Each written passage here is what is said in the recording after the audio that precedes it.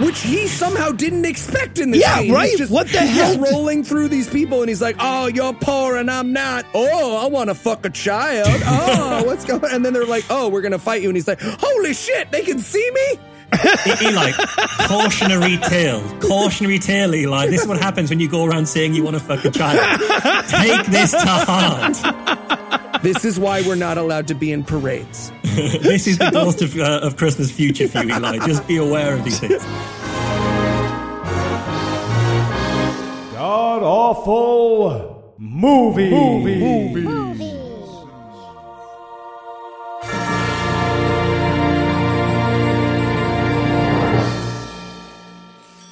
Welcome back to the Gamcast, where each week we sample another selection from Christian cinema because at a certain level of immorality, even atheists have sins to atone for.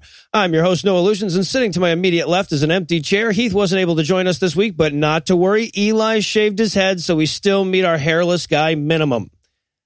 Look, sick. Not a good look. Sort of an Addams Family peripheral member kind of a look. Yeah. Speaking of which, I might as well introduce you. Sitting 81 miles to my right is my bad friend Eli Bosnick. Eli, how are you this fine afternoon, sir? I don't believe it's sick. Better than I look. Noah, better than I look. Or am I? Sorry, I'm just getting in the spirit of this movie. Getting in the spirit. Well done, sir. Well done.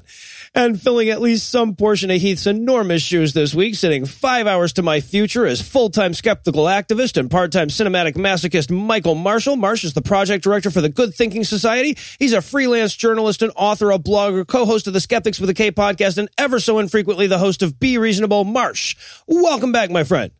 Thanks a lot, Noah. You know who's running jokes I'm going to struggle to pick up this week? That'd be Heath. All right, you just have to pretend to be racist, and you're most of the way there. Right. See, Heath, I said pretend. I said pretend. Yeah. How old's that wife of yours? So... Yeah, I'm not going to be baited into answering that question. We've been married a couple of years now. I'm well aware that that's a bear pit to fall into. Yeah. For all kinds of good reasons. So now I should also mention, Marsh, you're one of the organizers of the premier skeptical conference in the world, QED, an annual conference in Manchester, England. Are you guys doing that again this year?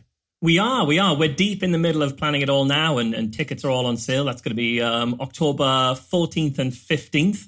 And it's going to be at least as good as the time that you guys were there. We've got the podcast room. We don't have a load of Americans coming in to colonize the podcast room, so we've got to actually figure out how to fill that room for ourselves, which is a novel problem to have when we didn't think about it previously because we had three podcasts already just turning up. So, we've got lots of different interesting questions to figure out, but we'll definitely have them figured out by October, which is why everyone should buy tickets to QED. Yeah, I'll tell you what, it's one of those conferences that I would go ahead and pick up my tickets for before you announced a single speaker because I just know what a good job you guys are going to do with it. I say that, even when you're not on the show. And for those of you who have been to a skeptical conference or two, if you haven't been to QED, you don't know how good it can get. I say that from the bottom of my heart. So now that we're done with all that plug-in stuff, tell us, Marsh, what are we going to be breaking down today?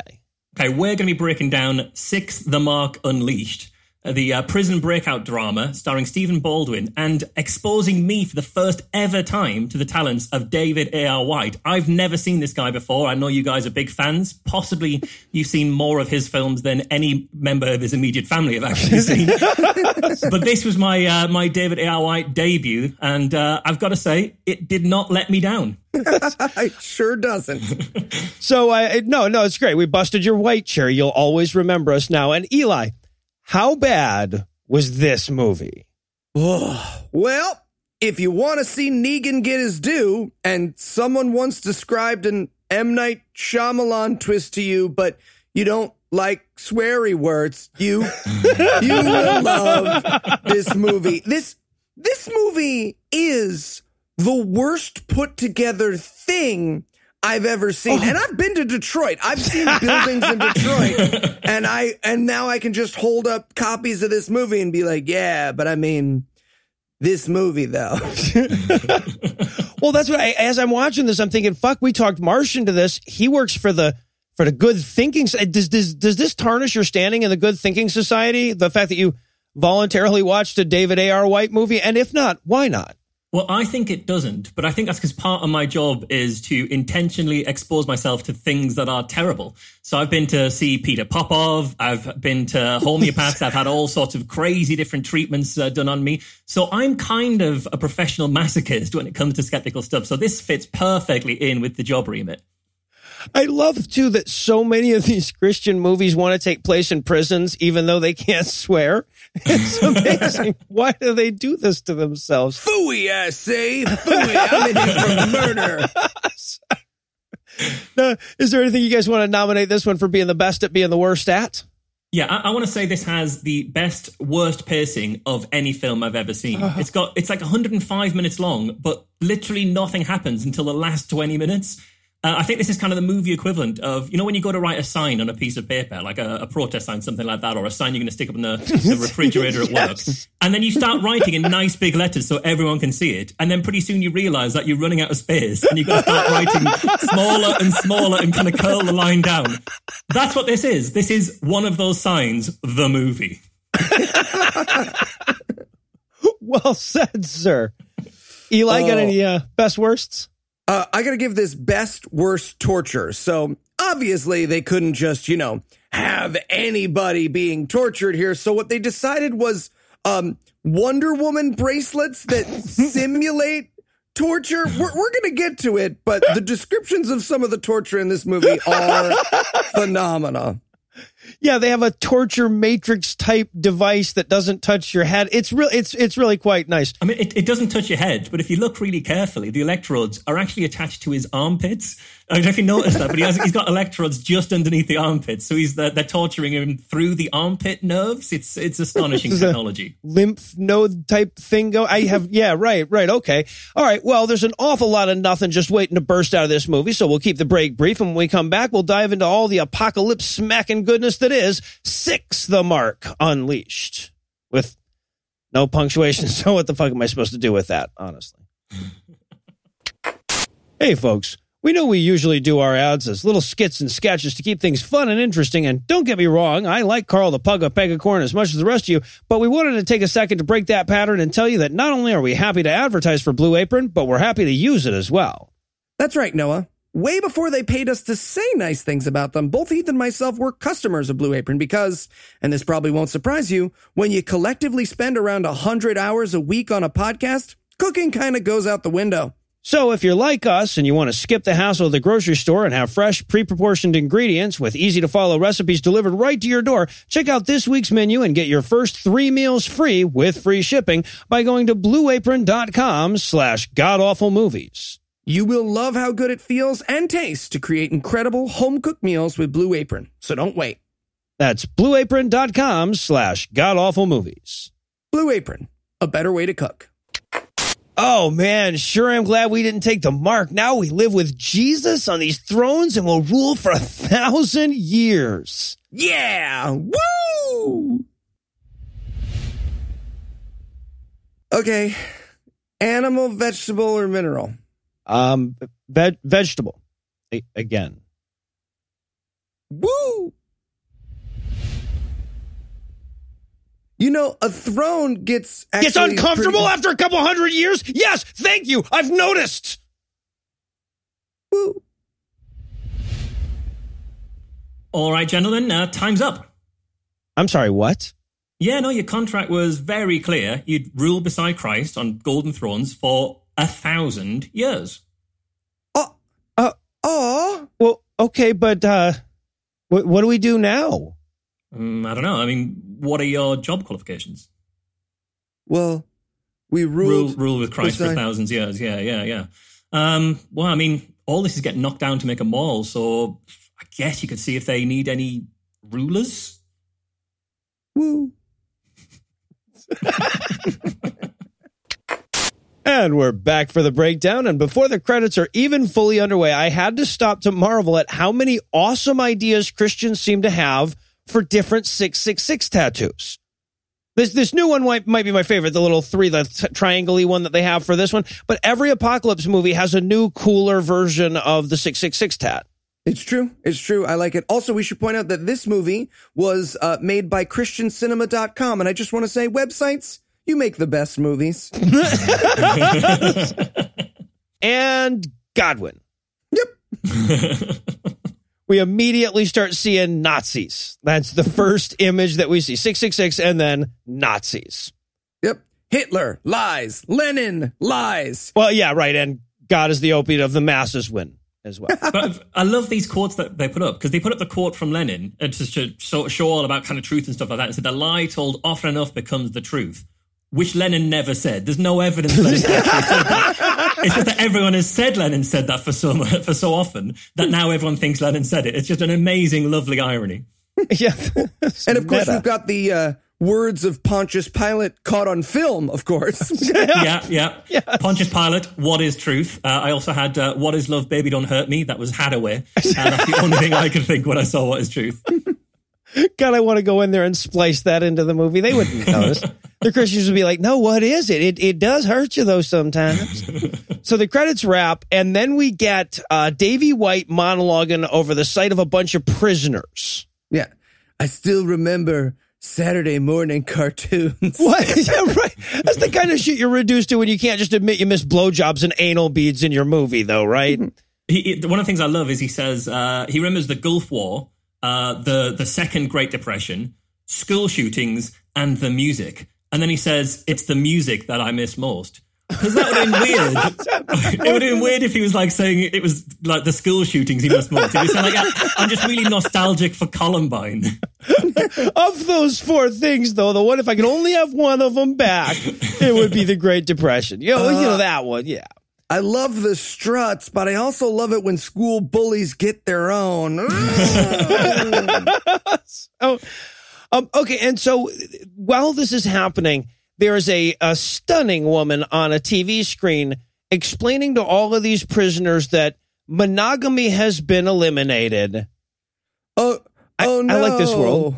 Monogamy. Like the scary thing that this is the post-apocalyptic terrible world. And she's like, sexual jealousy's been eliminated. You can fuck whoever you want. And we as the audience are supposed to be like, yeah, we're supposed to be rooting for jealousy, rage, and sexual possessiveness. Yes. It's like, oh my God, no, I can't believe they got rid of these core values of rage and jealousy.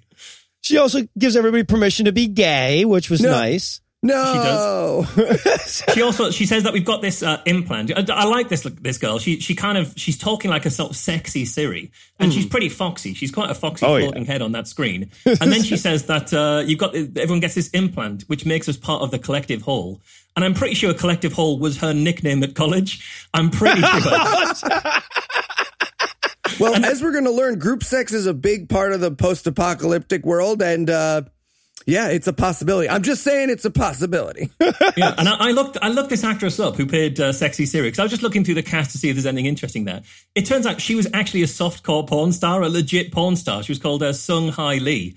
And if you look through her pictures, she does not need an implant. I can tell you that right now. She needs no implants, that girl.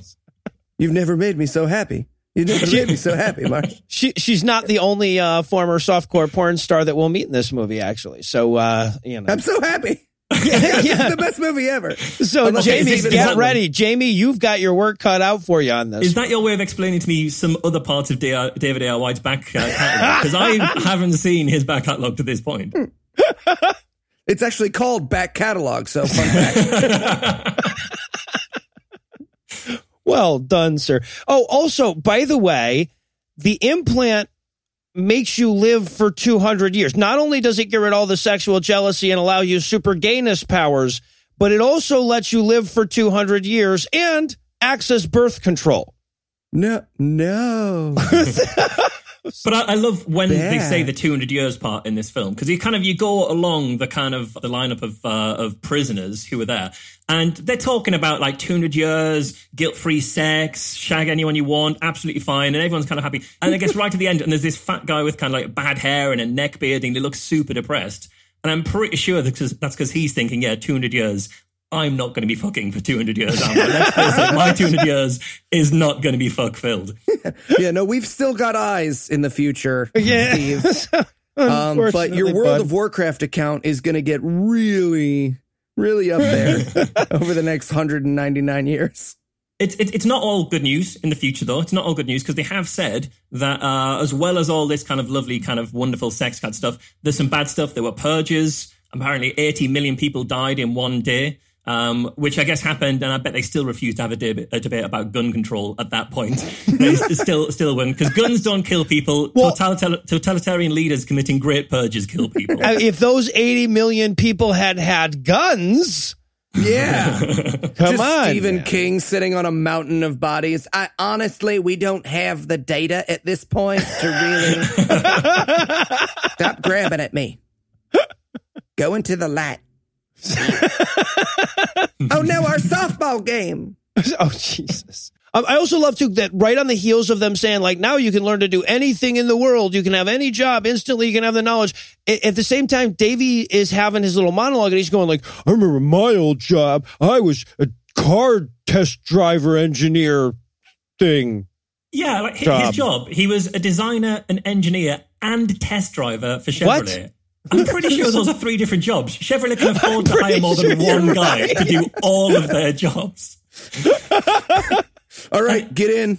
I feel like I should still be... No, get in. We want to make sure it's good. Like, imagine that you use the engineer who knows everything about the car. You use that guy as the test driver. Like, right, now I've designed this car. I might as well figure out if it's safe. If it's not, there's no one who knows how this works left to fix it. I really usually just do the clay models. Yeah, I'm that guy. Yeah, right. Apparently they seem to think that there's an office at the bottom of Chevrolet or something like that where that guy works. So now we get a flashback. We will rejoin this scene at the end of the movie long after you've forgotten about it. So we get a flashback, and Davey is with his buddy in a car listening to an Antichrist pep talk on the radio in this flashback. This would be red-haired Matt Stone in my notes. Okay. All right. No, that's fair.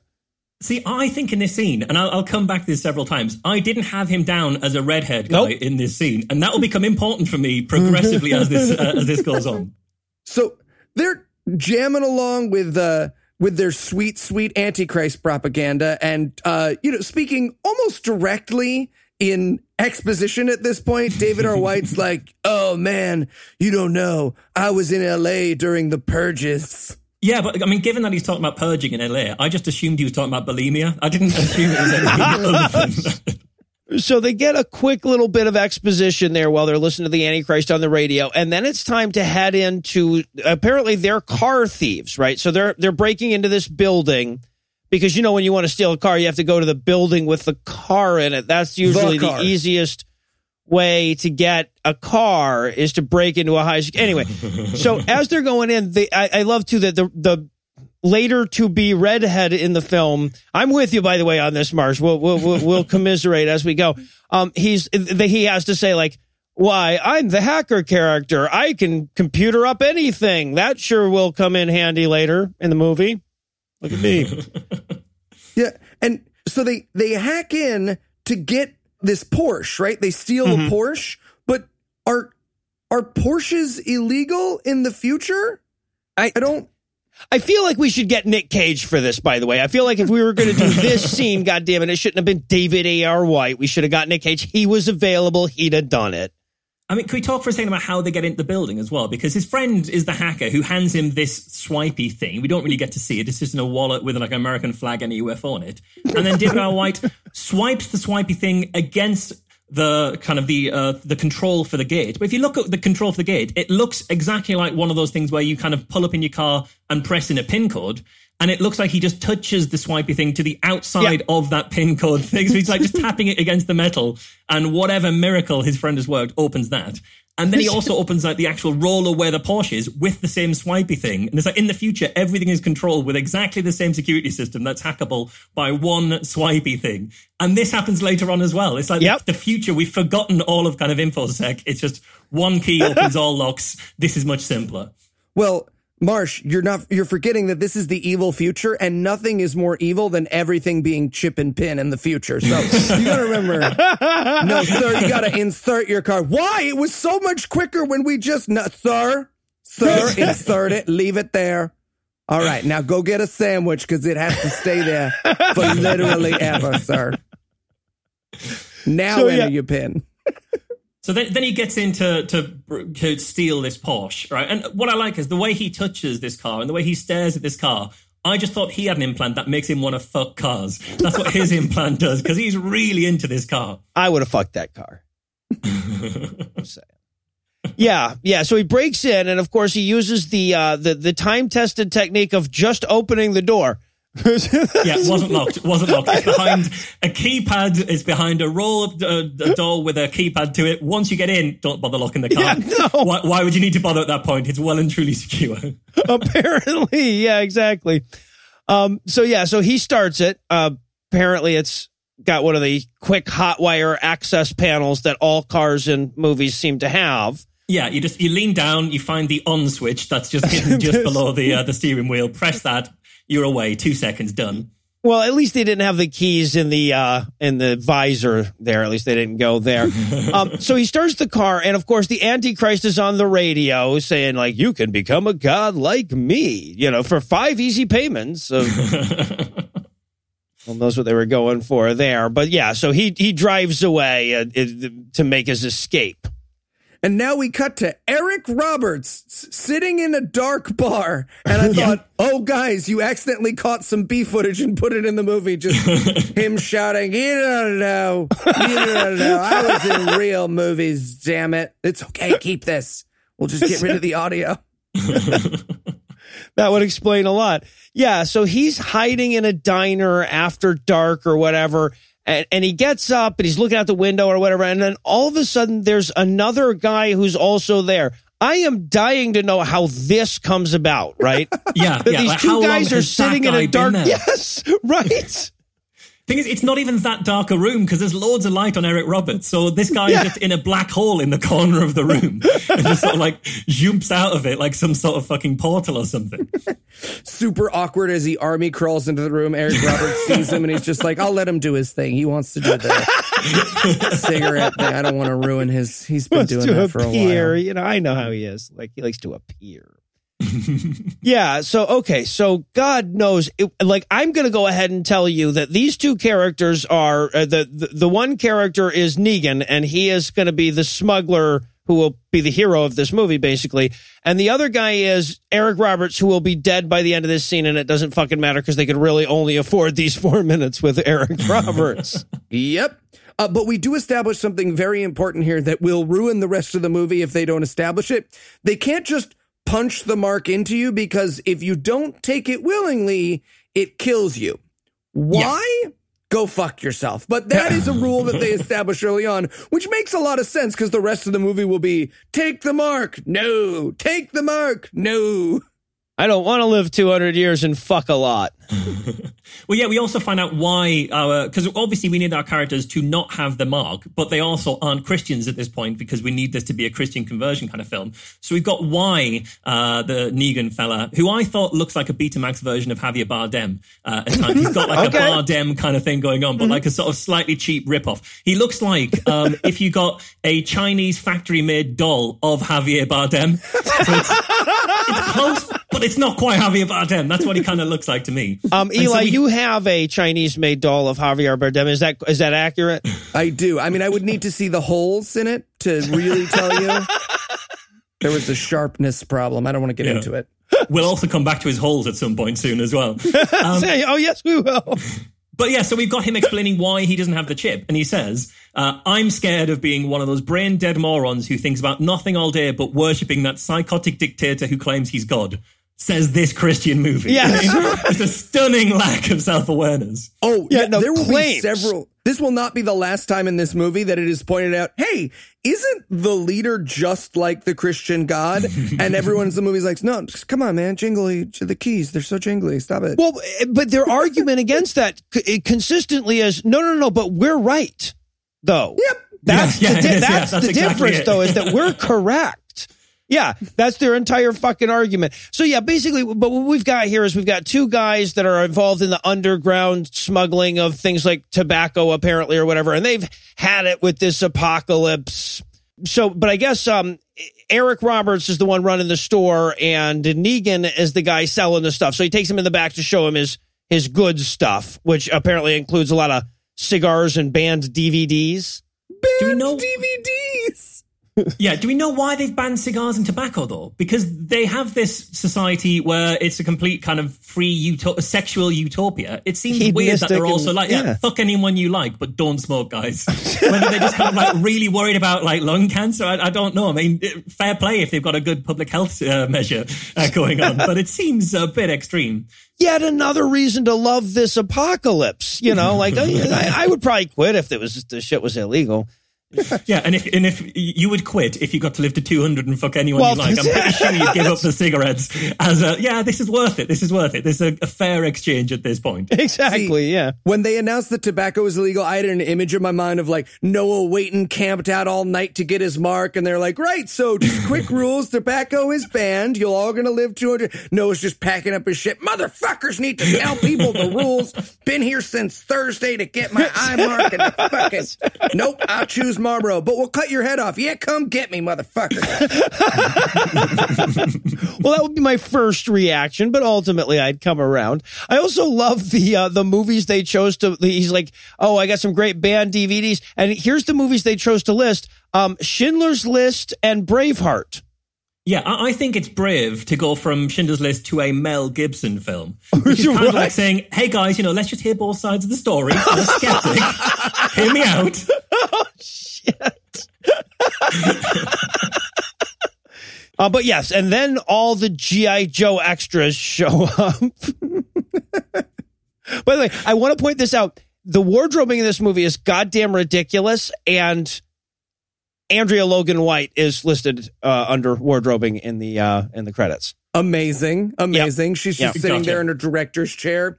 Everyone gets a black turtleneck. Well, don't you think everyone? The black turtleneck budget for this movie, much, much, much higher than the acting budget. So all of a sudden the bad guys show up to arrest him or whatever, and apparently how did they get in? How did they get in? Like, we've got Javier Bardem making his way in. We've got these bad. Does Eric Roberts not lock the door of his hideout? This is basic hideout 101. Come on, people. And one of the cops is Negan's ex-wife. I have this actress down as Carrie Ann Fungus. Yes, yep. But she is apparently like one of the bad guy leaders. So they grab Eric Roberts, drag him out.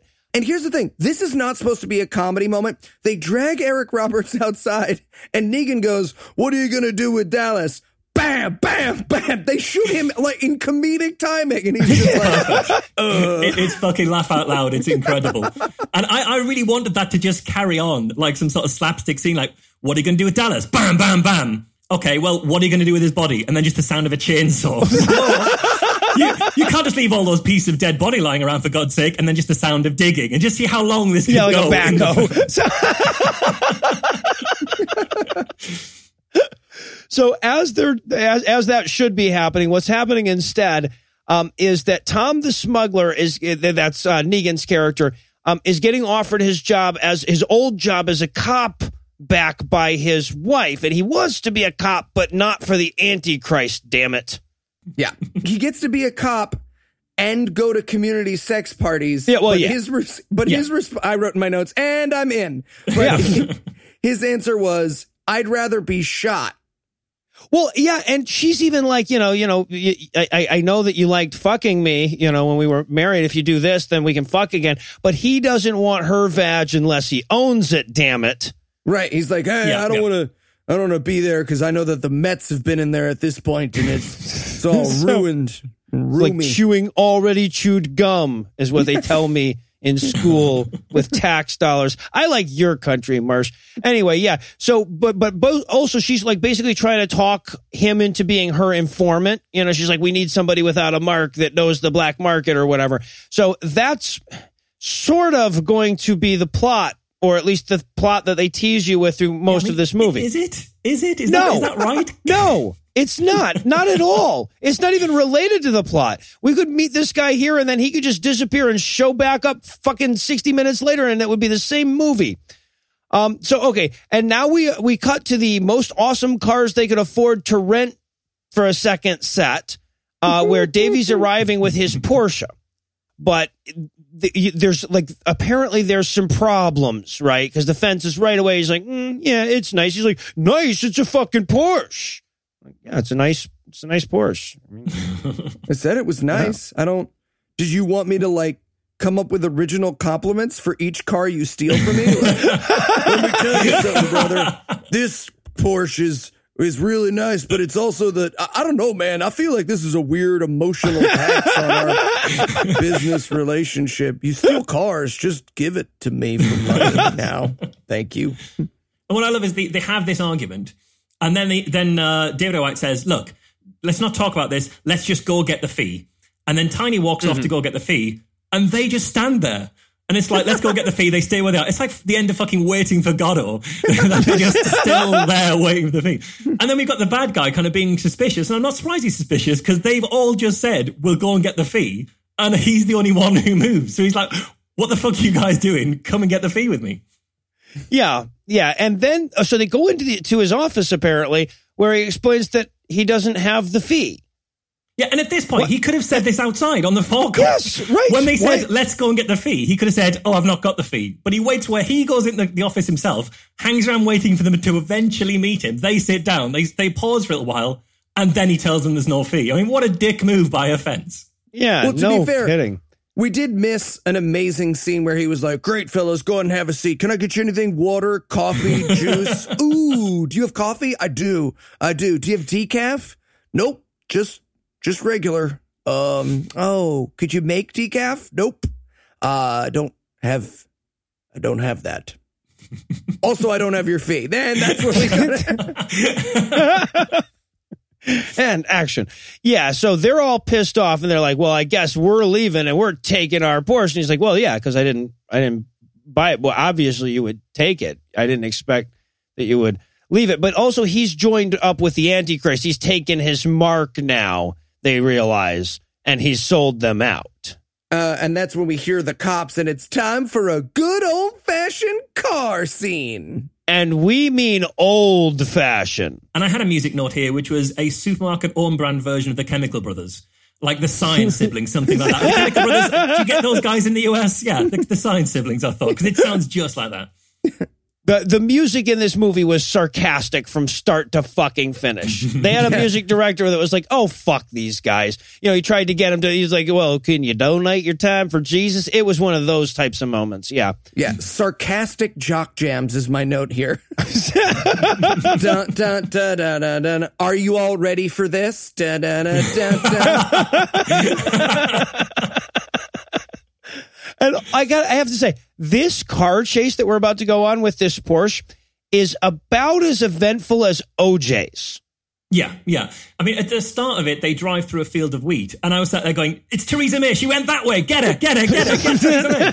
It's the worst thing she's done. It lost her those seats, guys. You can't just run. We were horrified as to how naughty she was. The naughtiest thing she's ever done, yeah. Not like fucking up this entire election, not going for the hardest Brexit possible, not when she was in the Home Office and had a van drive around London saying immigrants go home, which she Jesus. did. No, it's the wheat thing, mainly, the wheat thing. The Queen's watching that on TV and she's like, my grandpa told me I'm a god. He needs to go. I'm going to give a speech tomorrow. So anyway, back to our mostly straight, all at the same speed car chase. I love, because you can tell what's going on here is that they could not afford to get that Porsche dirty, let alone dented. So they're just driving along at 35 miles an hour and they're telling the cops, try to weave a little bit, make it look like we're trying to lose you. Yeah, and then they go straight and then they just follow the road round to the left. And one of the cop cars doesn't, but they're not even going that fast. And the road doesn't, it's not like it's a crossroads and they've taken a quick left. The road just turns naturally left and one of the cop cars goes straight forward into a field. Like, have they not got steering wheels in those fucking cop cars? This happens like twice in this. Yeah, just after. They go a bit further and then the road curls around the right and the same cop car goes off straight again. And it's like when you have a Scale X-Trix as a kid and you're going too fast. And it's like, just slow down and it'll go around the corner naturally. Just, you don't have to be full speed at all times. You'll learn your fucking lesson here. And what's so amazing about this is it's so obvious that they can't do anything to this car, including like crash it, because the way the car chase ends is the car stops itself. Yeah, I mean, it ran out of gas, but we knew it ran out of gas because the engine started revving uncontrollably, if you listen carefully. So how is that happening? Yeah, he's like, I'll lose around these hairpin turns. And we're like, are you really going to go around hairpin turns in that thing? And then suddenly the car starts to slow down. They're like, fuck, we're out of gas. Really? That's all you... Yeah. Oh, man, those hairpin turns would have been awesome, guys. No. Especially with the cop's ability to steer. I'd have loved to have seen that cop doing the hairpin turns. Just every fucking corner. He's off. So now we get the slammer sound along with a shot of the outside of my middle school. And Davey A.R. White and his now slightly redheaded buddy are in prison. While someone says, if you refuse to take the mark, your death is certain, in exactly the stand clear of the closing doors voice over and over again. Yeah. What I love here as well is we've got Jerry in the prison with him, and Jerry's really pissed off that they ran out of gas because he's like, why didn't we fill the tank? It's like, yeah, Jerry, we've just stolen a car that we're about to deliver to our fence. We're going to stop to fill the tank to the top as we deliver. Fucking what? Jerry, by the way, is the increasingly redheaded Buddy there. I have him alternately down as Buddy and Howdy Doody and all kind of shit in my notes. But Jerry is the character's name, yeah. So now we have to go back to Negan for the torture scene. Yeah, it's an incredible scene. This is full Flash Gordon mode. He looks like he's wearing a Flash Gordon outfit. He's strung up by his arms in a sort of a crucifixion-esque style. It's amazing. Yeah, and to literal haunted house ambiance. Yes, it's literally like, ooh. Yeah.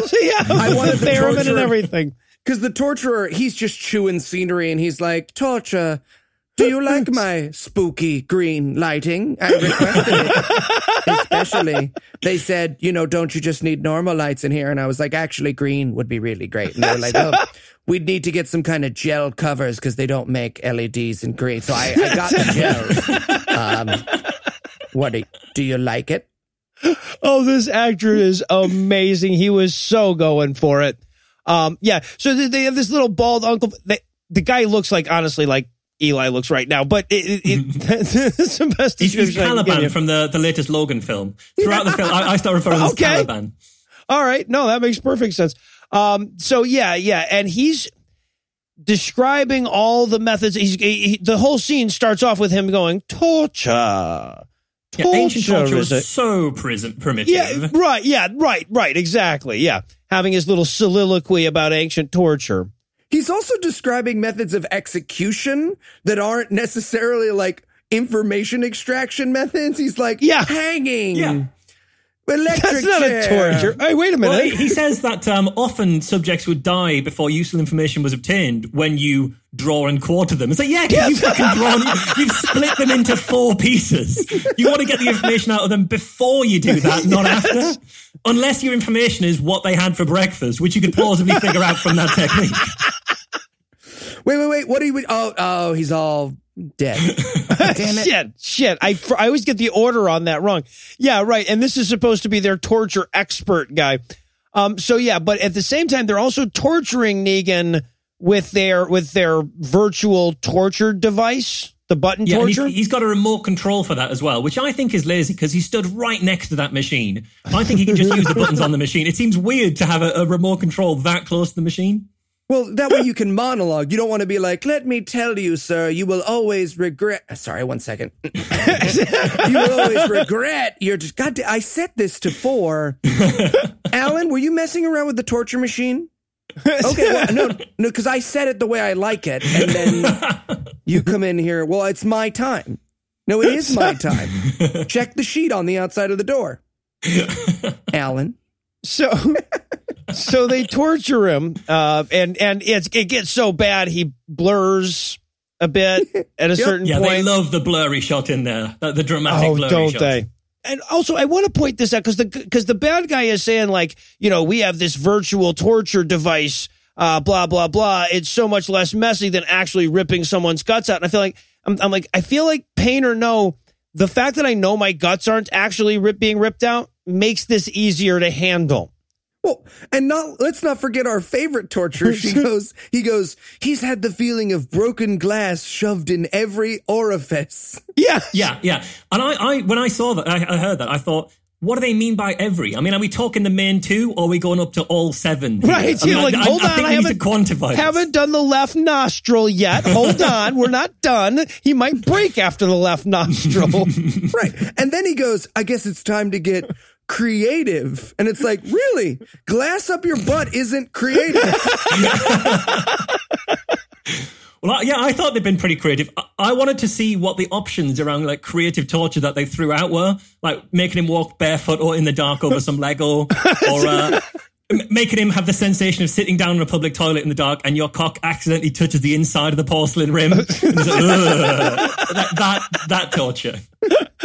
Yeah, it's just standing in line behind someone who's paying in pennies. No, go back to the glass up my butt thing. Yeah, I had like Just Christmas sitting- dinner where you've got to explain to your grandma why it's not okay for her to use the N-word. And no coloured isn't any better, Grandma. No, it kind of is up to them to say what's okay. Just that. Can I get more glass? I would like more glass. No, I know that you're old. That I don't really know why you keep bringing that up. Is that you want me to I know you want me to respect that, but it's literally just a matter. There are older people than you. Do you look up to them? Where does it end? Does death matter? Now, the important thing, though, is that Torture Ghoul character is super impressed with Negan's taking it skills, apparently. He hates torturing Christians because they don't scream enough or whatever. Yeah, because they just forgive you.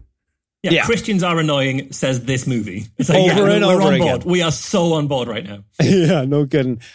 So, okay, now we head to the prisoner's beheading yard, where everyone is dressed like Ghostbusters boot camp. Mm-hmm. And what we learn is every morning, everyone gets lined up whose like time is expired, and they all get like a line of guillotines. Yeah. Mm-hmm. And I feel like it wouldn't be that much tougher to like set the guillotine so they all like swished at a slightly different note. You know, we could have a da da da shing shing shing shing. You know, something like that. They didn't bother. I feel like, you know, get it sponsored. Get a little jingle going there. Yeah, right. NBC could be into that. You never know. Well, I mean, this is going to mean nothing to you guys, but there's a bald guy getting strapped into the guillotine, and he looks exactly like Ross Kemp, who was an actor in the UK who was on EastEnders, which is like a long-running soap. And what I liked about it was he was a TV tough guy. His character was like a big kind of tough guy. And then after he left that soap, he started making documentaries about prison gangs. And it was called Ross Kemp on Gangs. So it makes this scene just feel like an extreme episode of Ross Kemp on Gangs. So fuck, he's gone to the wrong prison there. That's what Ross Kemp's done. So meanwhile, the torture is still tortury. Yeah. And the torture he's having now is he's having his skin peeled off his body. Now, previously, he was having his skin burnt off his body. So their idea of getting more creative is a different way of taking the skin off the body. But at a certain point, of course, the emergency no human being could take that much torture alarm goes off. So they have to stop. I love the graphic on this alarm as well. It's just a floating head.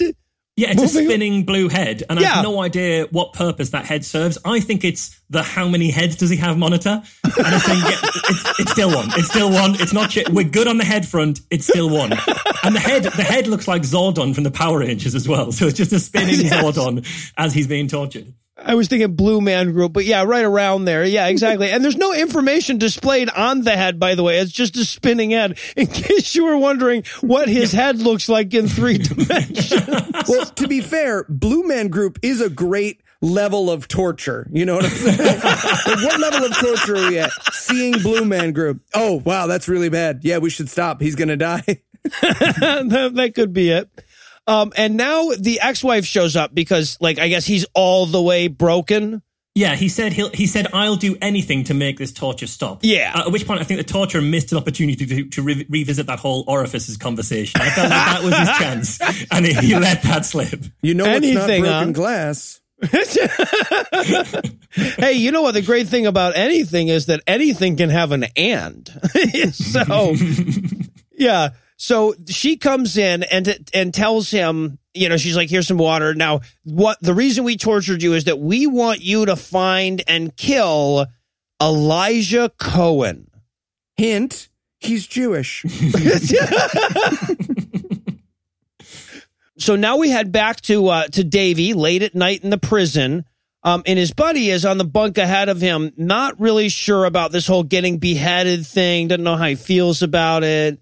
And I just want to throw out there that he is posed, David R. White is posed like, draw me one of your French girls. Yes. My note was, preach to me like one of your French girls. That's what I had in my notes. My note, I watched it last, so my note was, damn it, both of these guys beat me to the Kate Winslet joke. Now, and we see him from, okay, so we should point out that there are biblical passages scrawled all through the walls of this prison in giant letters, right? Everywhere you go, there's Bible written on the walls.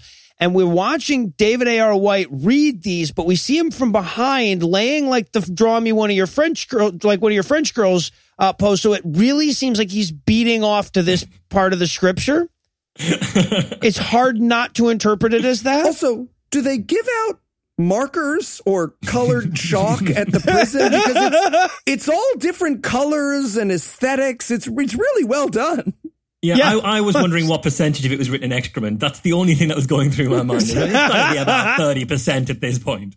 One of the prisoners is going to have seen that everyone's writing, have written all those Bible verses in his own excrement, and then someone comes in with the markers like, man, what are you doing?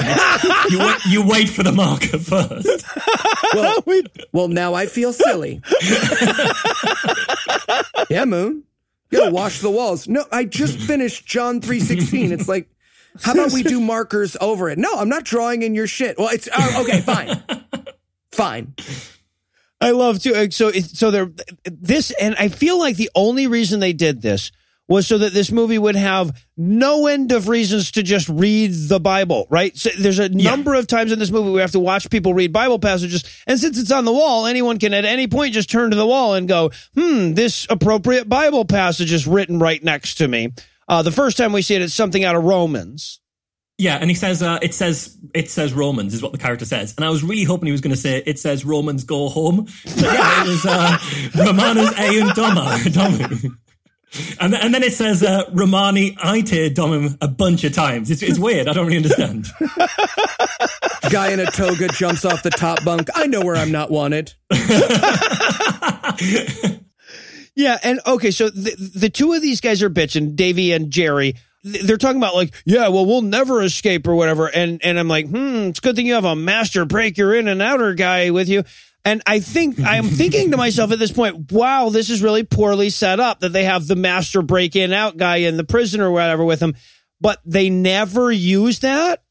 No, it never comes up. The two people we saw breaking and entering using their amazing technical skills and their burgling skills don't use either of those skills to get out of prison. It's incredible. No. Instead, they just read more epistles, I guess. To which David A.R. White walks away with this. His message from the epistles is, look, all I know is if this Godfeller murdered his own kid, he's one tough mother flunker.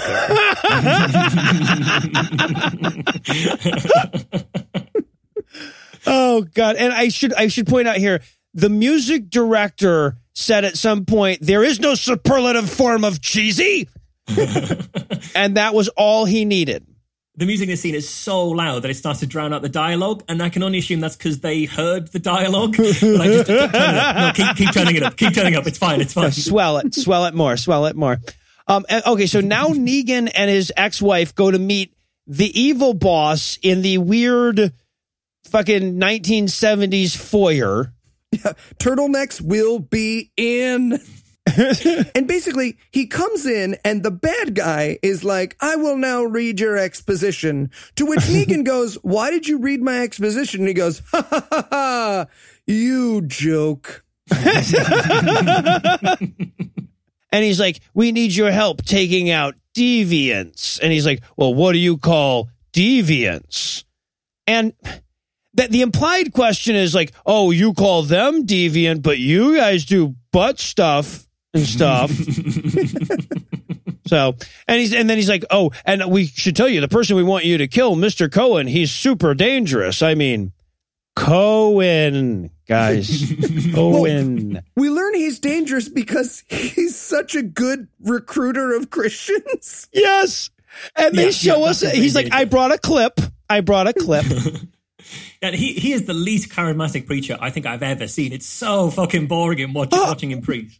It's like listening to someone describe a land parcel at an auction. In the northwest corner or the southeast corner of the northwest corner of the lot on the fourth side. Yeah. Oh my God, he was boring. Yeah. So, but basically we just see a video of some dude that looks like Max Cherry fucked Jeff Ross standing there going like, you guys, if you don't listen to me, are going to go to hell. So. Yeah. And as unimpressed as we are by this, they react to it like they've just been looking over the schematics for the Death Star. They're like, they're just totally taken aback by this guy. Yeah. So, but apparently, in order to kill him, they need somebody that doesn't have an implant because that's the only way to get close to him. Right. I don't understand this at all. I don't understand. It's like nobody can get close to him, so we'll send you to prison to hang around with some people we know can get close to him. Yeah. I don't understand this plan at all. Wait, why don't you just watch them go plays? Yeah, right. Okay. So yeah, the plot here, and again, this is not the fucking plot. This is one of the whack-a-mole plots. But the plot is that they're going to put him in prison, but fakely, so he can escape with some bad guys that can then take him to Elijah Cohen. It's the oldest goddamn bullshit. Anyway, so we cut to the prison. And hacker dude, Jerry, whose hair is growing ever so much slightly redder in every scene. It definitely is. This is when I first really, really noticed it, and it gets worse. It's incredible. It's real. I feel like someone in hair and makeup was fucking with us. They were just like, just a little redder in every scene. Just a little bit redder. One shade redder. Because the hair and makeup guy is gay, and he hears that deviant line in the last scene, and he's like, oh, deviant, am I? All right. Nope, it's the same as last week. You're doing my such God. a good job. Dude, you have just explained David A.R. White's hairdo to me. I've been wondering about that for 4 fucking years now, and now it all makes sense that his hairstylist has seen his movies. No, it looks great on you. No, frosted, it's still in. I swear. Right. Yeah. Oh my God. And also, by the way, okay, so we see the Jesus freak, Jerry and Davey. We see him hanging out at the prison and everything, going like, I don't know who's worse, these morons who have the implant or these Jesus freaks. And I'm like, if you're not Christian, why wouldn't you just be taking the implant? They make so little effort. Like, he's the kind of guy who seems like he would like to fuck a lot of people and live for 200 years to me. Yeah, especially since David R. White will establish as his character later on. He's like, I sure would like to fuck something. Yeah. Yes. Yeah, exactly. But not Mark fuck. I want to do it the old-fashioned way. I guess like having sex once you have the mark is like having sex with condoms. It feels weird and no one should do it. Condoms are gross. Don't wear condoms. If there's one thing you take away from this show. Yeah, it's public health broadcasting. I like it. So now Negan gets put in his cell and he sees all the Bible scrawling. So he reads it out loud to us. Yeah, and these walls look indistinguishable from the pages from the notebooks in 7. Yes. It could not be a closer thing. Right, and he's reading it to himself, and then all of a sudden, we see in shadow his cellmate, Stephen Baldwin. Oh, yeah. I'm pretty sure he's also in the French girl pose, which I assume is now mandatory in this prison. Everyone, if you're going to lie in bed, it has to be in the paint me like a French girl pose. And he emerges into the light like a beautiful swan wearing the most ridiculous pair of glasses you've ever seen. Those are tiny glasses. Stephen Baldwin. Stephen Baldwin. They're glasses he stole from a doll. They are a doll's glasses that he's wearing. Stephen Baldwin is what would happen if the Scarlet Witch had said stupid instead of no more mutants. So they were like, well, he's supposed to be the smart guy in this movie, so let's put glasses on him. But instead, he just looks like a racist character from the 1930s. Looks like Andy Rooney doing his best. Yeah, so he pops out like he's reading the Bible. And Stephen Baldwin pops out and he says, "Oh, are you a Christian as well?" And, of course, he has to pretend like he is so he can get to Elijah Cohen. So like, "Yeah, I totally Jesus all the time. Amen." And he's like, "Oh, yeah? Well, then what does this parable about the virgins and the oil mean? Prove your Christianity to Stevie Boy." Which, by the way, I could go to like 306 Christians in a row and ask them to give me the meaning of this parable, and I would probably not get one that actually had even read it or was familiar with it. Right. I wanted him so badly to be like, "I think it means RSVP for a wedding, you dicks. Come on. Can't just show up. It's plated." Yeah. But he decodes it wrong. He doesn't get it. Apparently Jesus would videotape the fight with his phone. Yeah, Marsh, you don't get that. You don't get to get that one. Sorry. But so he's like, "No, I don't think you're Christian enough for me." And this is also apparently where we learn that Stephen Baldwin has magic powers. And we learn this when he suddenly knows Tom's name out of nowhere. Yep. He knows his name, and he also knows that he's a fool. Because God narked Negan out. Apparently. Yeah. And also, I love, too, that he's like, "You know what? I'll tell you what that Bible passage means. The bridegroom is, it means that you need salvation is what it needs." That's really, he gives up. He gives up 8 words in. Yeah, and he does say that once you do get saved, everyone becomes more like Jesus. And he says, more unique and more individual. Just like Jesus. So yeah, we become as individuals and unique in exactly the same fashion as Jesus. Your uniqueness increases a little bit at a time, does it? Just That's like interesting. Jesus, who is the most unique in his Jesusness? I'm uniquer than Jesus, I think. Anyway, yeah. Okay, so now we cut to the cafeteria where everybody's going to meet up, where Tom or Negan and Stephen Baldwin are going to meet up with David A.R. White and Howdy Doody. Yeah, we see everybody we've seen so far, and then a guy called Joe that we've not met before. And I don't know who he is, but I took an instant dislike to this Joe character. He just seems the most annoying, sniveling little prick I've ever seen on film. Right, and then he says, "Tom here is going to bust you out." Yeah, but Stephen Baldwin does, because apparently God speaks to Stephen Baldwin and tells him plot points that they couldn't think of a way to get out in natural conversation. So he says, "Yeah, this Tom here, this guy is going to break you two out." And he's like, "I'm not going to, you're ruining the surprise." Yeah, then they kind of go around the table to say, like, who else is busting out? They ask Joe if he's busting out. He silently drinks his water. Non-committal bullshit. Fuck you, Joe. I don't like it. Just put your chip down, asshole. Yeah, and this is where they clarify that everyone else in the prison is a crazy person who doesn't mind dying because they're going to be kings who live and reign with Christ for 1,000 years. Yes. Uh-huh. Yeah, at which point David A.R. White mocks them all for believing that, and again accidentally speaks for all of us in doing that. Yeah, right. But luckily for the Christians, they can prove their book is true by quoting the parts of it where it says it's true. So David A.R. White doesn't stand a chance. I love to. Okay, so then we see who the hell knows when this happened in relation to the last scene. But we see Tom chasing down a blonde bad guy lady prison guard who is Andrea Logan White, David A.R. White's wife. He sneaks her into all of them. Was? Yes. Nice. And the only purpose of this scene, because she says, he's like, "Hey, can you bring my wife a message?" She's like, "Nope." And then that's the end of the scene. Well, She wanted a line. Well, she said more words than that. Oh, that's right. He can only talk to his wife if he gets the implant. Yeah, that gets her over the pay bump there. So, yeah. And now and that's the only message. Because again, the next time we see him, eventually he's going to be with the wife. So it doesn't matter at all. So now it's time for prison Bible study with Stephen. Ugh, you don't even get out of Bible study in prison? That's the worst part.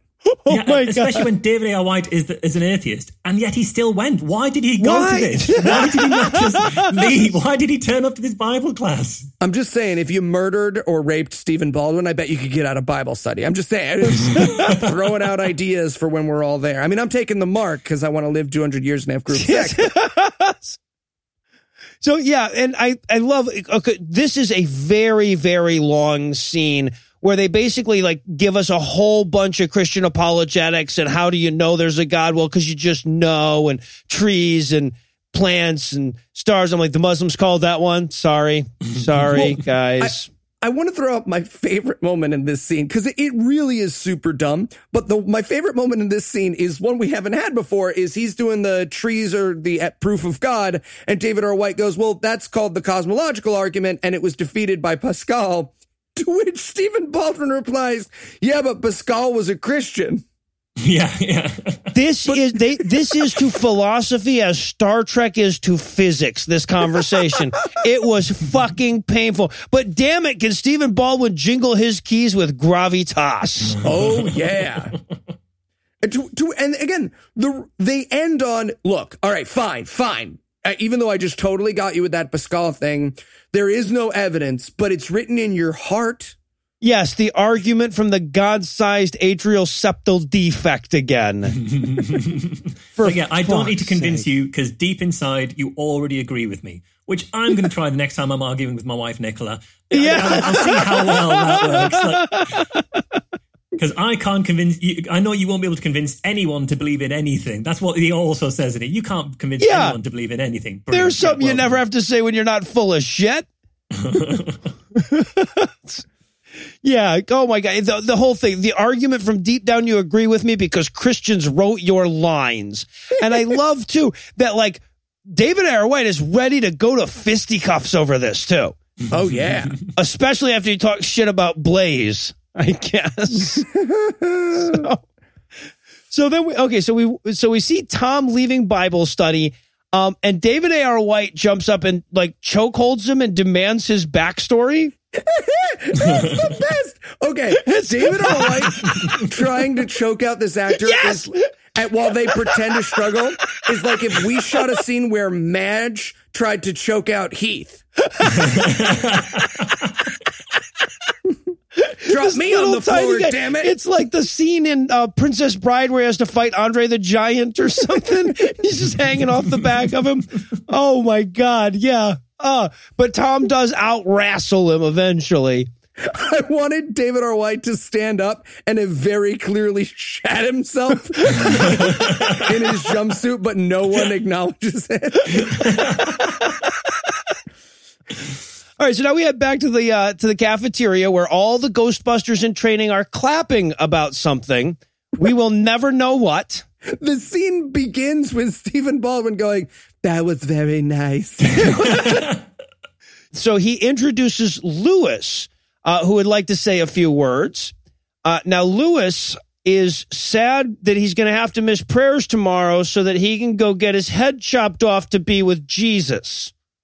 Yeah, so Lewis dies tomorrow. This is one of the things that confuses me. Stephen Baldwin's going to die in 4 days.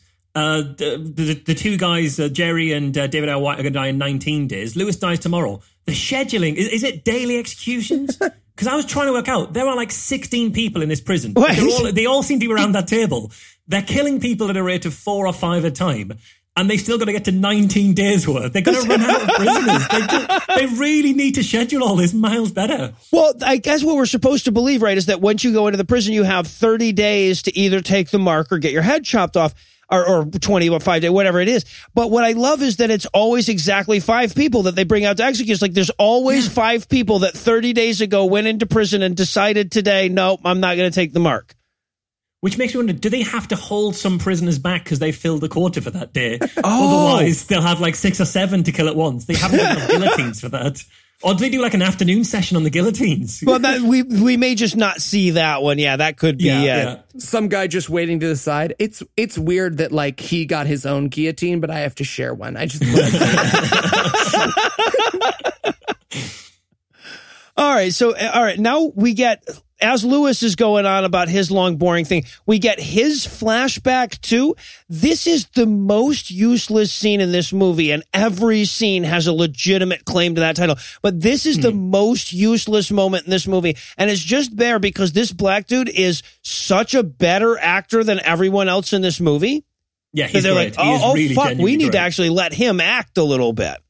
But what they get him to do is to show his backstory, which is him like pissing off some refugees in a car. And his car's it looks like in his previous life, he drove around Kit from Knight Rider and at one point tried to pick up an 11-year-old girl. Yeah. No wonder you're in fucking prison, mate. Yeah. And then they very, very obviously pull him out of his car and kick the shit out of him. Yeah. Which he somehow didn't expect in this scene. Yeah, right? What the hell? He's rolling through these people and he's like, oh, you're poor and I'm not. Oh, I want to fuck a child. Oh, what's going on? And then they're like, oh, we're going to fight you. And he's like, holy shit, they can see me? Eli, cautionary tale, Eli. This is what happens when you go around saying you want to fuck a child. Take this to heart. This is why we're not allowed to be in parades. This is the ghost of Christmas future for you, Eli. Just be aware of these things. So after the ass kicking, he's sitting there. They've apparently stolen his cars. Everything but his wheels. There's some wheels left. Looks like he left his wheels. I don't think those were supposed to be the wheels from his car. Like he just found some wheels. But that's certainly what it looks like, is that they stole everything except for 2 of the wheels and the axle that connects them. And after the ass kicking, a Christian finds him. This is Elijah Cohen. Yeah, and at this point, Elijah Cohen, to me, looks like a cross between a pedophile and a magician from the 90s, which I realize is a tautology. And there's this amazing scene. It's just a little moment, but Elijah Cohen is like, here, have some water. And he tries to like feed the other actor water. And the actor is very much like, oh, no, thank you. I'll actually just take the thing out.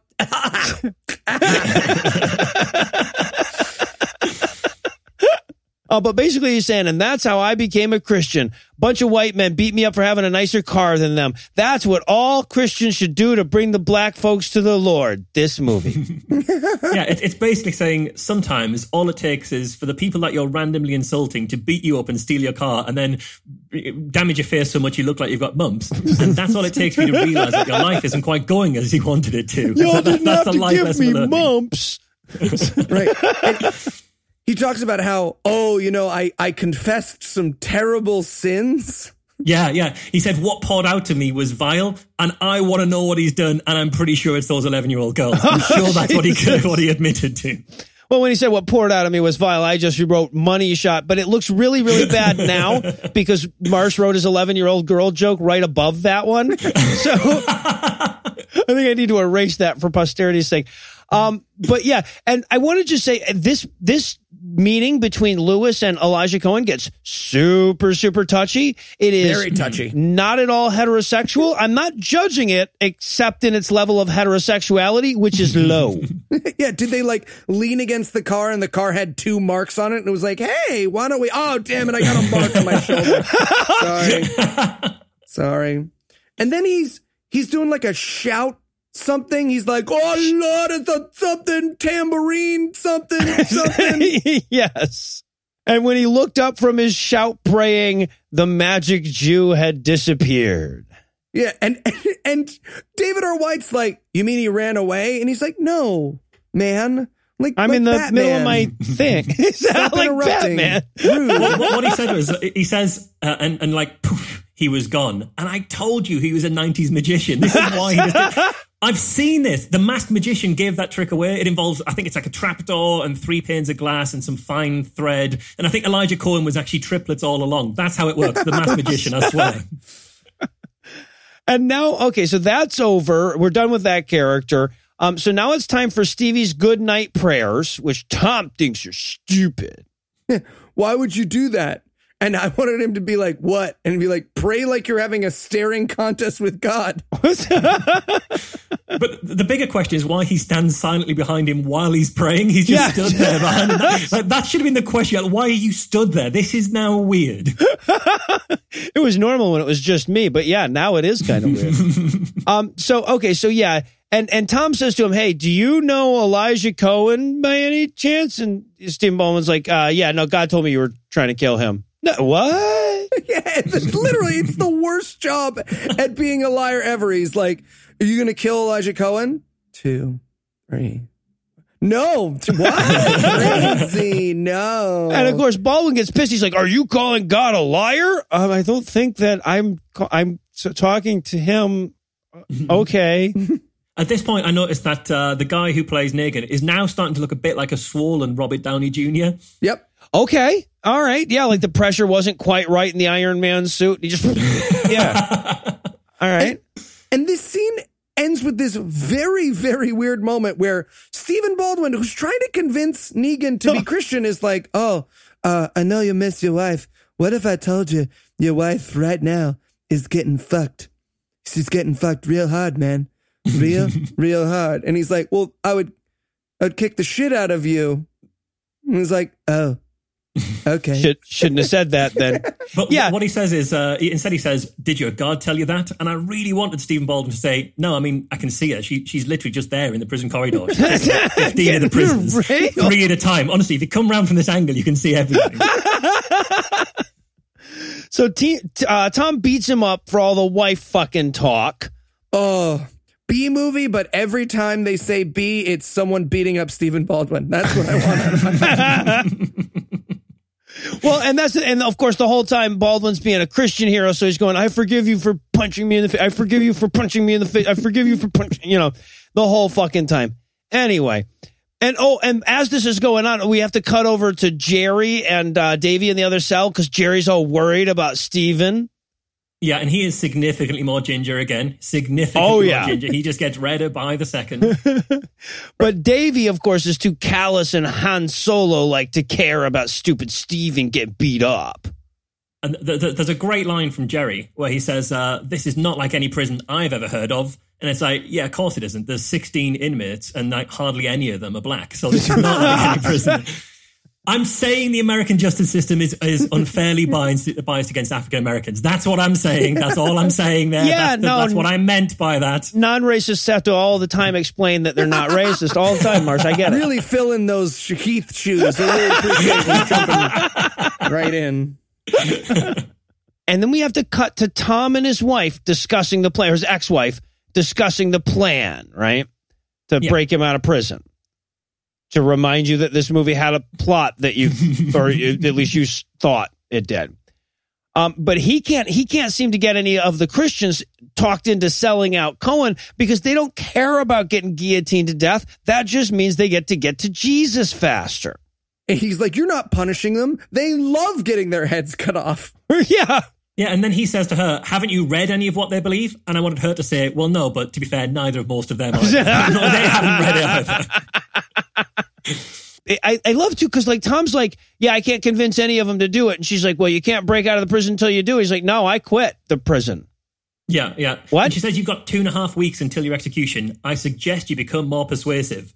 And I wrote, why? I mean, Christianity has had 2,000 years, and this is as persuasive as it gets. Because essentially, don't fuck people, and instead you get to hang out with Stephen Baldwin in a 6x8 cell covered in religious graffiti. And then get your head chopped off. Yeah, exactly.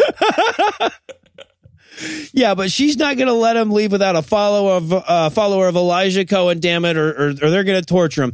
And since the movie literally just had to have the bad guy tell the hero to get the goddamn plot going or else, I guess it's safe to assume that Act 2 is over and we've earned ourselves a break. But first, let me give Act 3 the hard sell here. Will anything that happens so far relate to anything that happens later? If dying is a good thing, what the fuck are the stakes of this movie? How can nothing happening take so long?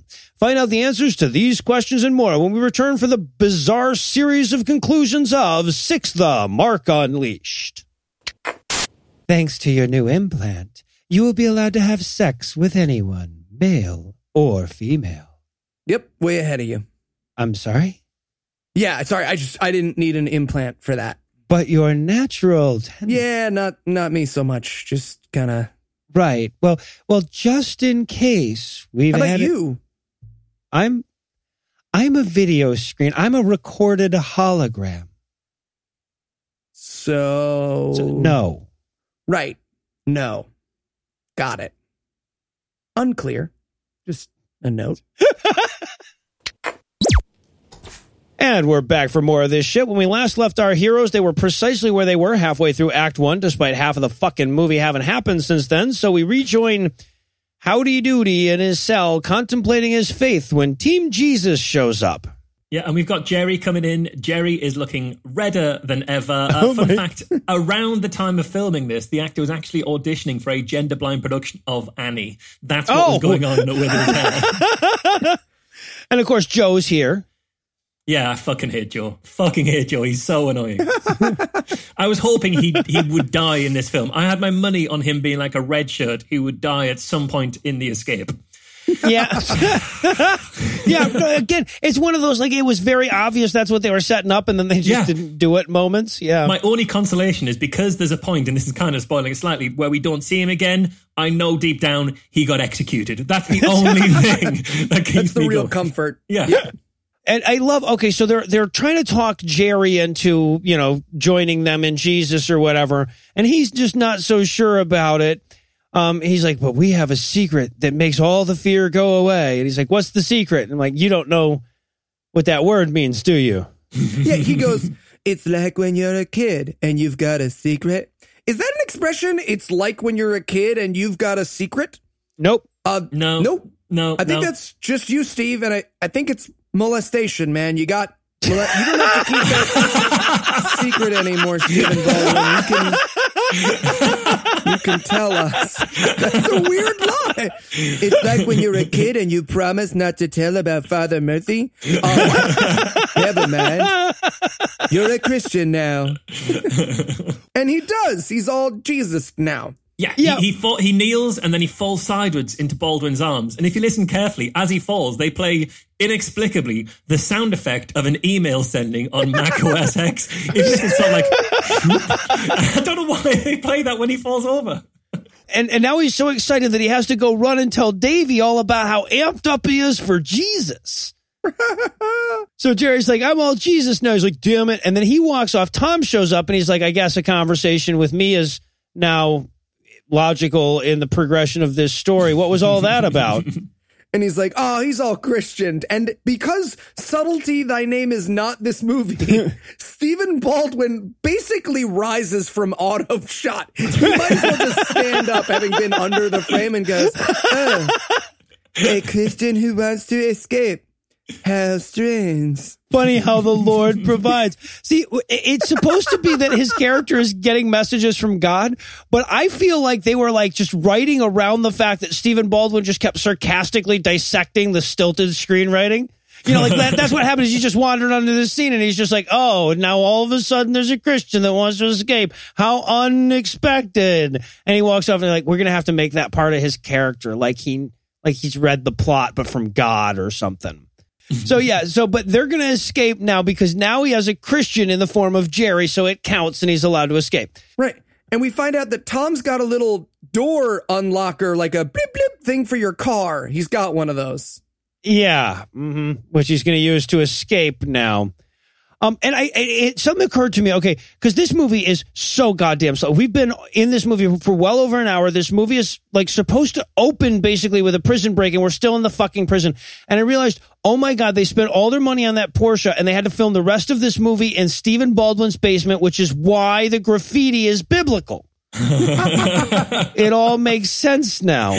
Right. And Tom's like, well, I'm going to escape. And Stephen Baldwin's final words are, you need to look inside yourself. And I just wrote, a hand mirror helps with that kind of stuff, Tom, if you need it. Yeah. And I had that. It's much easier for him to do that since of all that broken glass that was pressed into his orifices earlier. That's made it way easier to look inside yourself. See? Compliment sandwich. And now, finally, at length, it's time for the goddamn breakout. Now, I should point out, we've spent over an hour of this movie setting up this breakout. The plan here was, run away! Yeah. He gets a magic clicker, which opens each of the cell doors. Like, this clicker opens everything. It's like the swipey thing we saw earlier, which unlocked everything. Mm-hmm. This clicker, I don't know if it only opens the doors that you're near or the doors you're pointing at, or whether one click opens every door in the entire prison.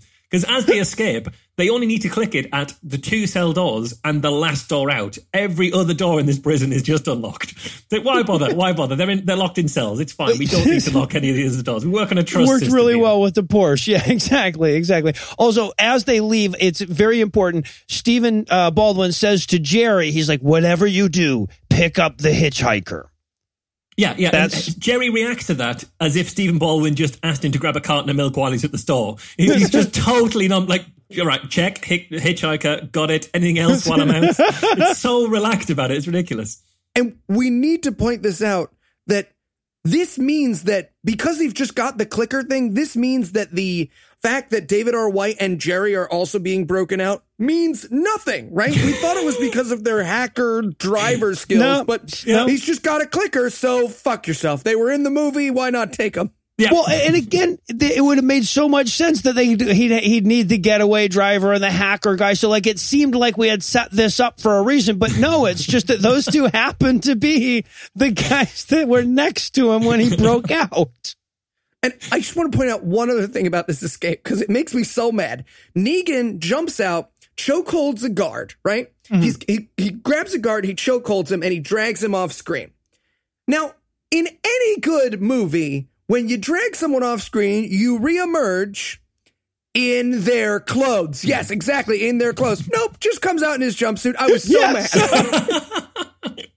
Almost as bad as the decision to go split screen at this point. Oh, God, this wound me up no end. It actually makes the escape less easy to understand where they're going. It's everything starts on split screen. And it's like watching an episode of 24, except each plot point takes the entire 24 hours to happen. Yeah, right. Well, and these split screens are so stupid. Like, one half is showing them coming towards and the other is away. You can practically see the cameras from the other shot in the split screen. So, again, their plan was, click the thing, go through the thing, find a car, and break into it and go away, which is how this proceeds. They walk out to the parking lot, too, and there's like 5 cars there, and they take the slowest looking one. It's like a family station wagon right next to a jet black car that looks a pretty decent kind of saloon kind of car, and jet black so you could easily hide at night. But no, take the bright white, totally fucking square family station wagon. That's the one to go for. Oh, and there's this amazing moment where we see David R. White break the car window. Yes. And it's so he wheels back, and then there's a shot of very clear inset of like a black guy's hand smashing sugar glass, which means that there is cut footage somewhere that someone could find and send me of David R. White tapping his knuckles against the car window, shitting himself, screaming, and falling asleep. I need to. So now it's time for another exciting straight chase with the same 2 cop cars before that apparently can't make left turns and whatnot.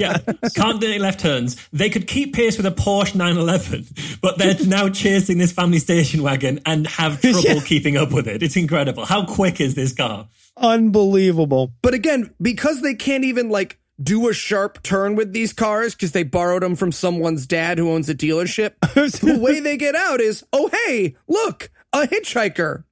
Yeah. I don't even understand how we get to the hitchhiker, because they're driving and then there's like a weird transition where they mix the scenes. And the cop car was right behind them at the first scene. And now in the second kind of scene, there's a bit of the mix. They stop for the hitchhiker and there's like 40 seconds go by before the cops. And I thought, have the cops just given up? Is that what it, because now they can pull over and the cops are going to ram right in the back of them. Where the fuck have these cops gone? Yeah, right. No, exactly. You've already escaped, guys. They pick up the hitchhiker and they're like, fuck, the cops are going to come by and see us. But the cops drive by and they can't see him at all because the hitchhiker has Jesus powers. Is that what it was? Jesus powers? Because he's dressed in a long, brown robe. He looks exactly like Obi-Wan. And now he just mind tricks the police. So I thought, these are not the shit actors you're looking for. And then the cop goes straight past. And now the Ginsu knife salesman says you can even cut a film with it. And suddenly we're at a table in a house holding our necks, shopping online for a fucking neck brace and calling a personal injury lawyer. Okay, we have to point out, there are, at the point here, there were about 33 minutes left in this hour and 45-minute movie. And the rest of this movie happens like an Italian run-through of a high school play. Just like... just giant swaths of explanation cut out with characters just running in and being like, oh my gosh, I'm here, I have a microchip. Oh my God. just even this one scene transition pissed me off no end. My notes get super angry because my notes are, what the fuck just happened? Who is this person? What happened to the hitchhiker? How can a movie that's taken this long for anything to happen now just jump like this? Did I pass out and miss something? That's my notes. It's so good. Oh my God, they're sitting around suddenly with this woman who wants to take him to Prodigal City. Where is that? Who is she? Fuck you. You got an hour and 15 minutes of Stephen Baldwin reading the walls of his basement. You should be happy. And now we cut to the van full of bad guys who couldn't more clearly be bad guys if the words were emblazoned on them like a political cartoon.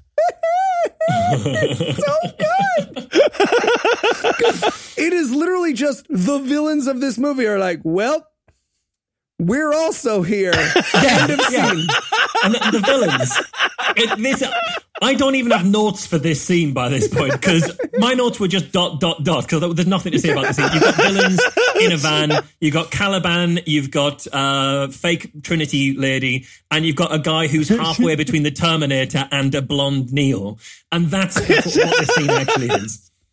And what's amazing is, so now we're back into the basement thing, and David Ayer White can't wait to get away from the underground railroad where he is. Yeah. But and he's like chatting up the softcore porn star who I'm going to Google immediately after doing this recording and have some time for myself. But he's chatting up this girl, and what's amazing is all of Marsh's notes, because he hasn't watched 97 of these movies, is just like, what is happening? Where am I? Help me.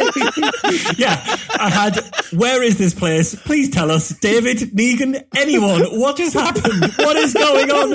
Who is this girl? We have no clue. That's amazing. Yeah, and apparently this movie is a love story about David Ayer White and this girl that we haven't even given a name yet, because now we're going to spend a good 15 minutes with the two of them flirting.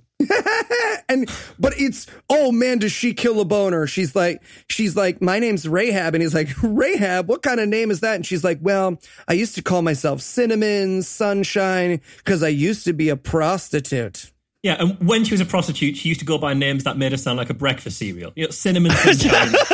At one other point, she was called Golden Wheat Flakes. And for a while, I'm pretty sure for a while, she was a goth dominatrix called Countess Chocula. I hope she was. I really hope she was.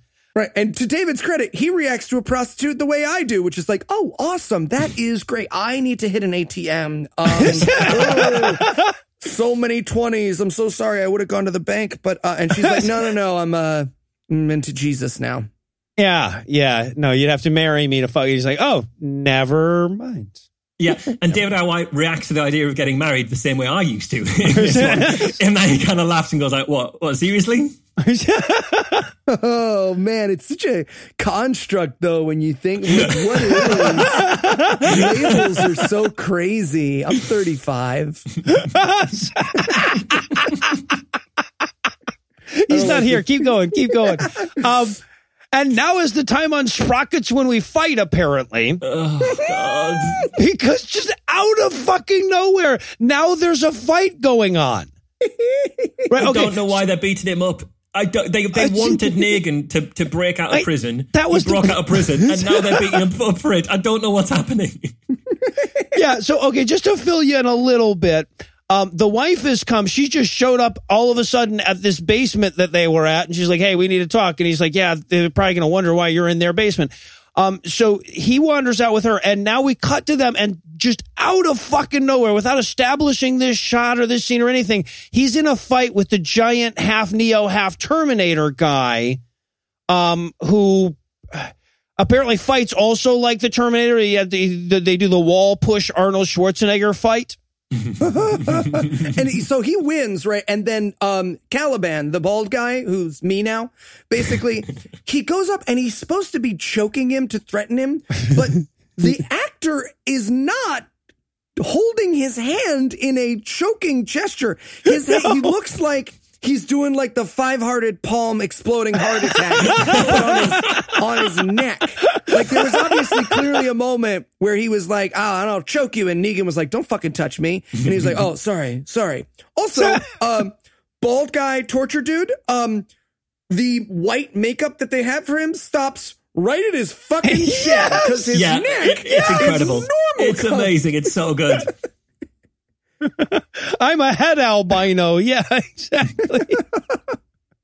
I love this scene too, because again, like this movie has no idea what's going on in itself. First, we spend like 15 minutes with the fucking Caliban telling the other guy, like, oh no, this bad guy is one of those mutantly genetically modified freak characters that we're going to introduce into this movie at this moment and will never come back. You know, like we're going to spend up all this time explaining to you why this guy would be a really tough guy to fight if you should have to fight him in Act 3. Don't worry, you won't. Yeah, no, it's incredible. It's so ridiculous.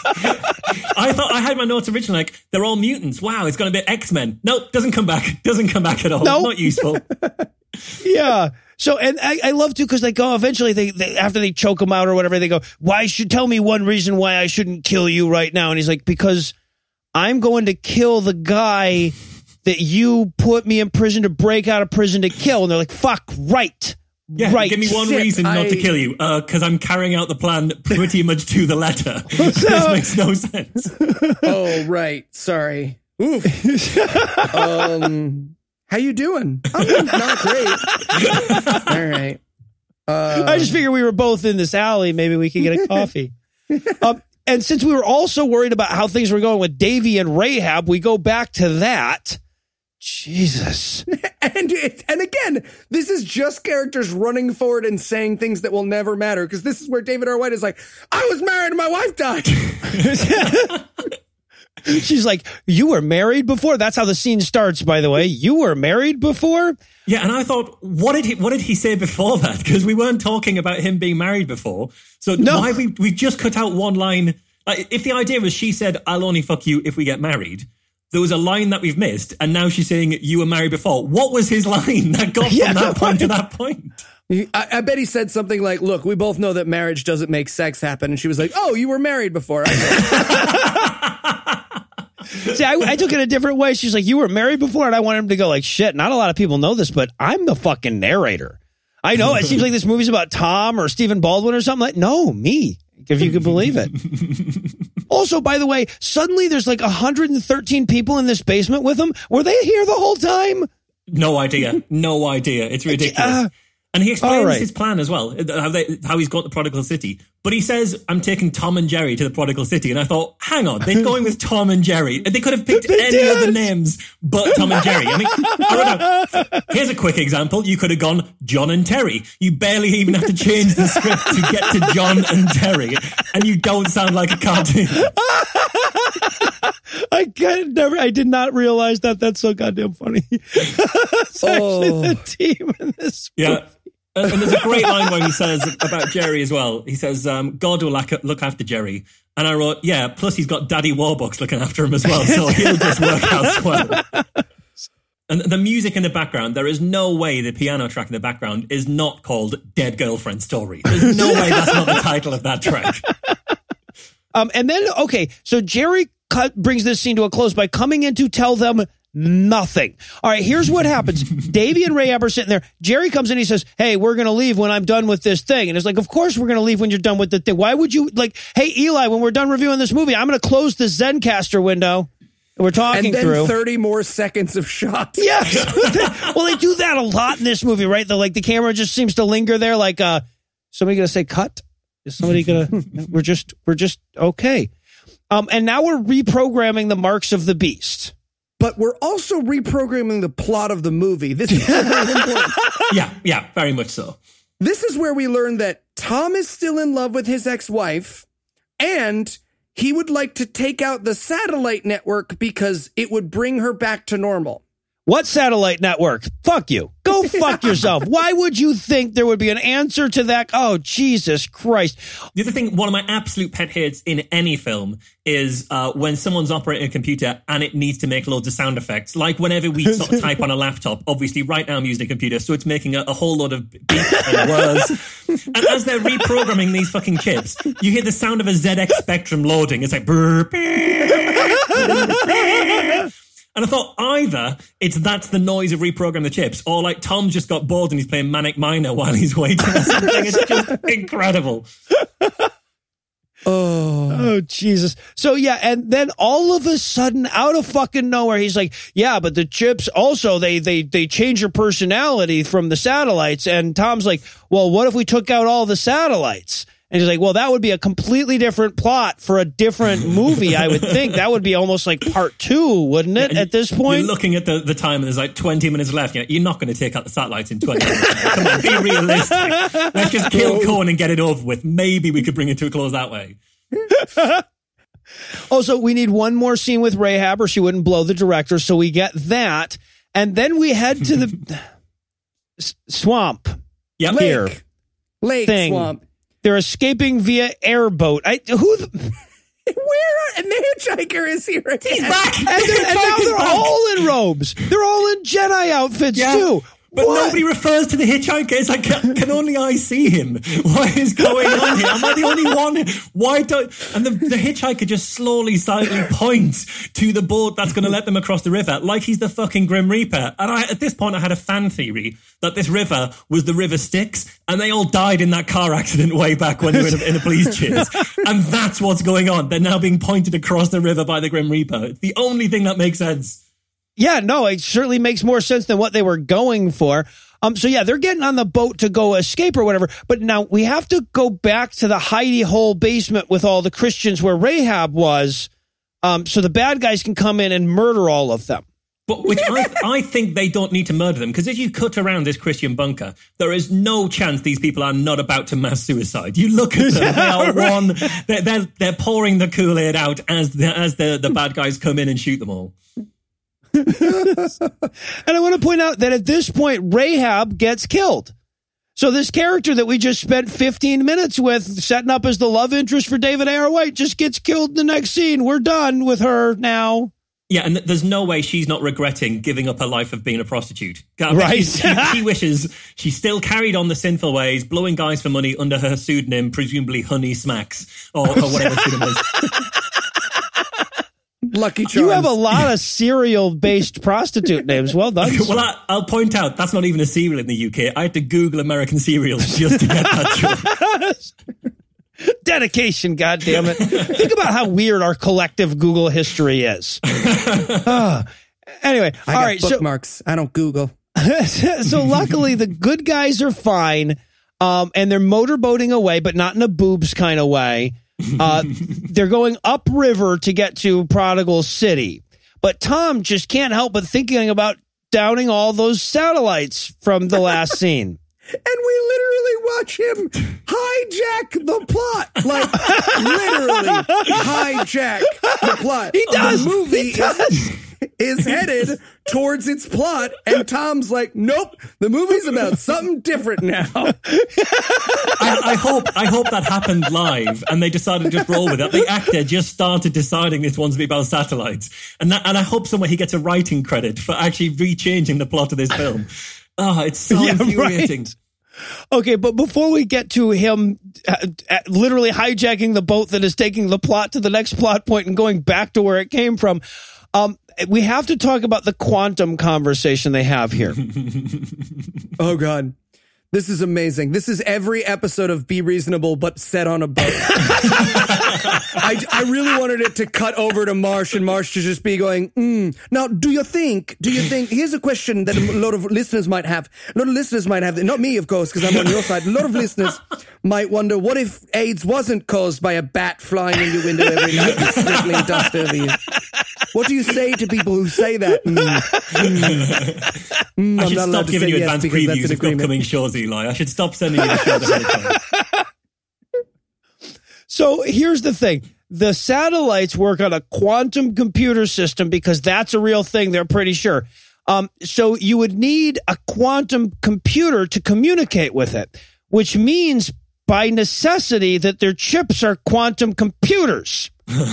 Right? Because they communicate anyway. So, but nobody wants to help with this plan, because where would you find a quantum computer if you're walking around wearing one in your hand all the time? And I love to, okay, because David A.R. White and Jerry are saying, oh, here's a practical reason why that wouldn't work. Here's a practical reason that wouldn't work. And the hitchhiker guy that's taking them down the boat just says, no, that kind of fucks up our Jesus story. So no, that won't work. That's not even the hitchhiker. That's just the guy who drives the boat. This is just a random guy we've never seen who still interjects in the plot to tell them that their plan won't work. It's incredible. Jesus Christ. And at this point, he says as well, your beliefs are irrelevant to facts. And I wrote, yeah, this movie is saying this Christian movie is saying your beliefs are irrelevant to facts. Unfucking real. Also, this is where he admits to the other guys that he was an assassin hired to kill Elijah Cohen. He has nothing to gain by freely offering this information up. Nope. Well, he's killing that plot, so he should let them know before he snaps its neck. The thing is, throws it over the side of the boat. This random motorboat driver as well, who we've never seen before, who seems to know a weird amount about their plan, even though he's never met these guys before. He's suddenly very relaxed about finding out that he's sat right next to an assassin. He's very, very chill about that. And it comes back to bite him when he immediately gets assassinated. The guy throws him out. But we're coming up to one of my favorite moments in the movie. We're coming up to one of my favorite moments in the movie. All right, so they head back. The bad guy van is still out hunting for him. And genetically modified blonde bad guy is sniffing them out. Yep. And there's an incredible moment as well. It made me genuinely laugh out loud, where the bad guy is saying, "Yeah, they took a boat. We're going to need to get a boat." And then he immediately goes, "Wait, they're here." And it's just that transition. It's just it comes so close together. It's amazing. I cried with laughter. Because it truly is. We're going to need a boat. Nope, never mind. Fuck it. I wasn't smelling far enough into the future just then. Yeah. And he gets shot. Okay, so this is the character that we've set up as a genetically modified super soldier with extra power, sensory powers and everything. He just gets shot in the head and dies now. Yeah, bang, done. That's it. We're done with him. The blonde, the bald guy, the torture guy, he also gets shot. Everybody with the ex-wife gets shot, and we're like, oh, I guess that's why we introduced other bad guys. Well, let's talk about how crazy this shooting thing is, because it's like, oh, Terminator guy gets shot, and they shoot into the bushes where the shot came from. And then bald guy gets shot, and they shoot into the bushes where the shooting came from. And then he walks out, and he's just got David R. White in front of him. For some reason, the bullets didn't kill them in the bushes because David R. White was standing in front of him. Yeah, and why is he holding David in front of him when his ex-wife is trying to shoot them? She doesn't give a fuck about that guy. If she wants them dead, she'll kill him. She does not care at all. Right. Oh, God, it's incredible.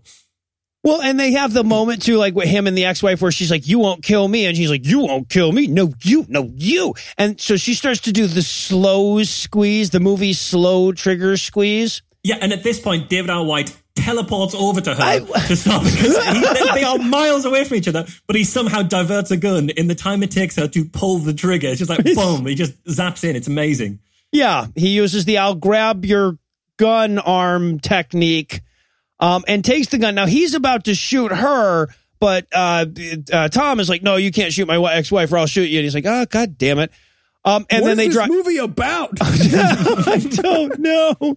There's Why are we taking her? Left. There's no reason to take her.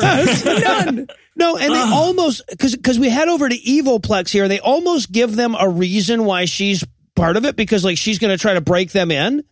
But like they get to the guard and he's like, well, yeah, you can go in, but they're not cleared. And then so just Tom pulls out a gun and says, now we can go in. And he's like, yeah, okay, you can go in. Like, then I guess you didn't need her. Yeah, waste of time, complete waste of time. We have to talk about the guard though, because the guard has the mark on his forehead. Oh, yes, yeah. He's the first only one we've seen. Yeah, exactly. And I want to think that he got the mark before all of his friends. And then he saw his friends and he's like, oh, guys, you went for the hand. We said we were going to get the hand. You said we were going to get the head. I look like a dick now. I've got the head. Why didn't you tell me? And I don't even know how he scans his head. Well, you can put your hand under like a barcode scanner. Is he bending down? Do they have special a separate scanner at like 6 foot high for him to sort of like walk up? It's all hugely impractical.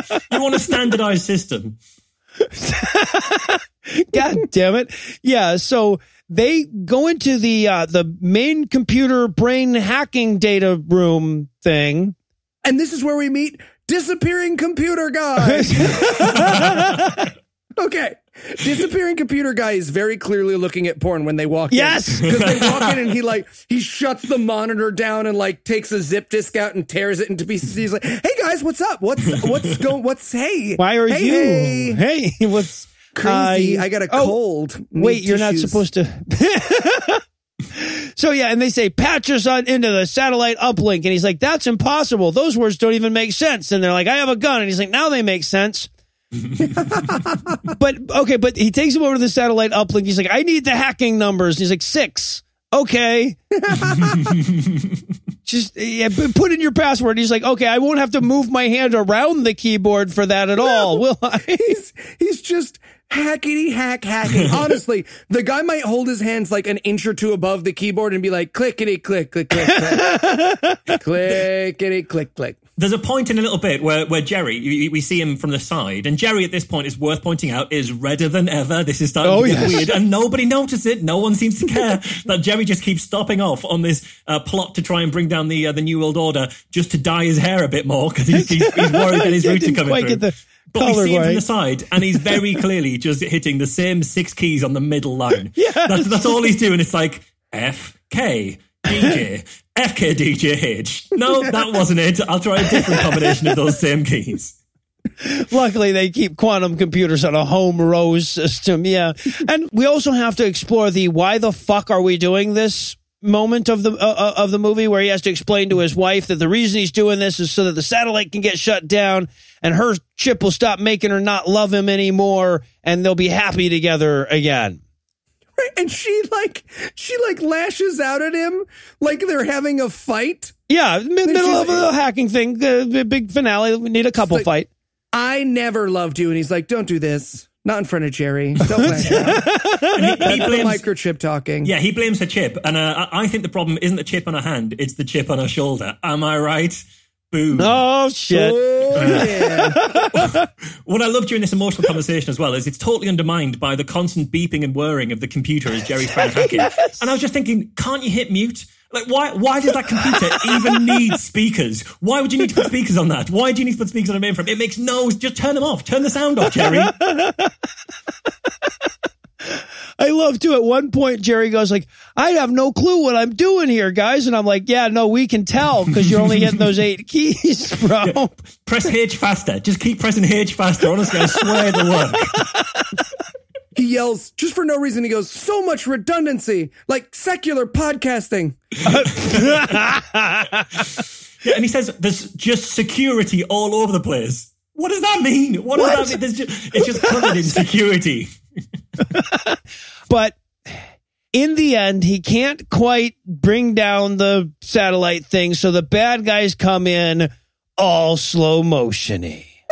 And the bad guy comes in and he's like, I'm here. He does a slow clap. He walks in doing a slow clap. Yes. And he's like, I'm here to make this movie about something else. Yeah, that plot's now dead. Yet another plot against the wall, shot down. You almost had your hammer on that mold, didn't you? Yeah, so it's time for the protracted bad guy Mexican standoff monologue thing. And he's like, oh, I have no Negan is like, I have no reason not to shoot you. So he starts to shoot you. But who should come in but Elijah Cohen? Oh, yeah. Oh, my Elijah God. Cohen. And we cannot overstate this moment of the movie, right? Like Negan goes to shoot him. He's like, here's my contribution to history. I'm going to murder you in 3, 2, 1. And then just then, literally, comes in and a light flashes in the room. And we hear, Thomas, stop. And we turn over and this Elijah Cohen character is coming through an open door, bathed in white light. Like there is, I literally laughed out loud, had to pause the movie and get a tissue and not for my eyes. This was an amazing moment. This was the cheesiest moment in any David A.R. White movie. Also, the leader guy is blind now? Yes, the main... But not surprised at all by it. Like, No. Elijah Cohen has blinded him, and the leader says, I can't see now. He's very relaxed about the fact that he's been stricken blind. Yeah. And so Elijah turns to Tom and he says, even though everyone said your plan was doomed to fail, you kept trying anyway. That makes you Jesus-y enough. Let's go.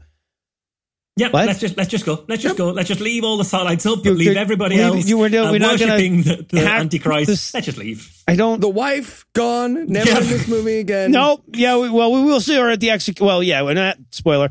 So, okay, so we cut to Prodigal City, which is apparently 1880s town in South Dakota. Yeah, it's basically a lumberjack yard by the looks of things. They're all wearing sort of the checky shirts. They're cutting wood. It's all time. Yeah. Right. And Jerry is going to stay in Prodigal City, a place we have never seen before that we are only now learning about. But Dave and Tom, Dave's going to leave to join the revolution, and so is Tom?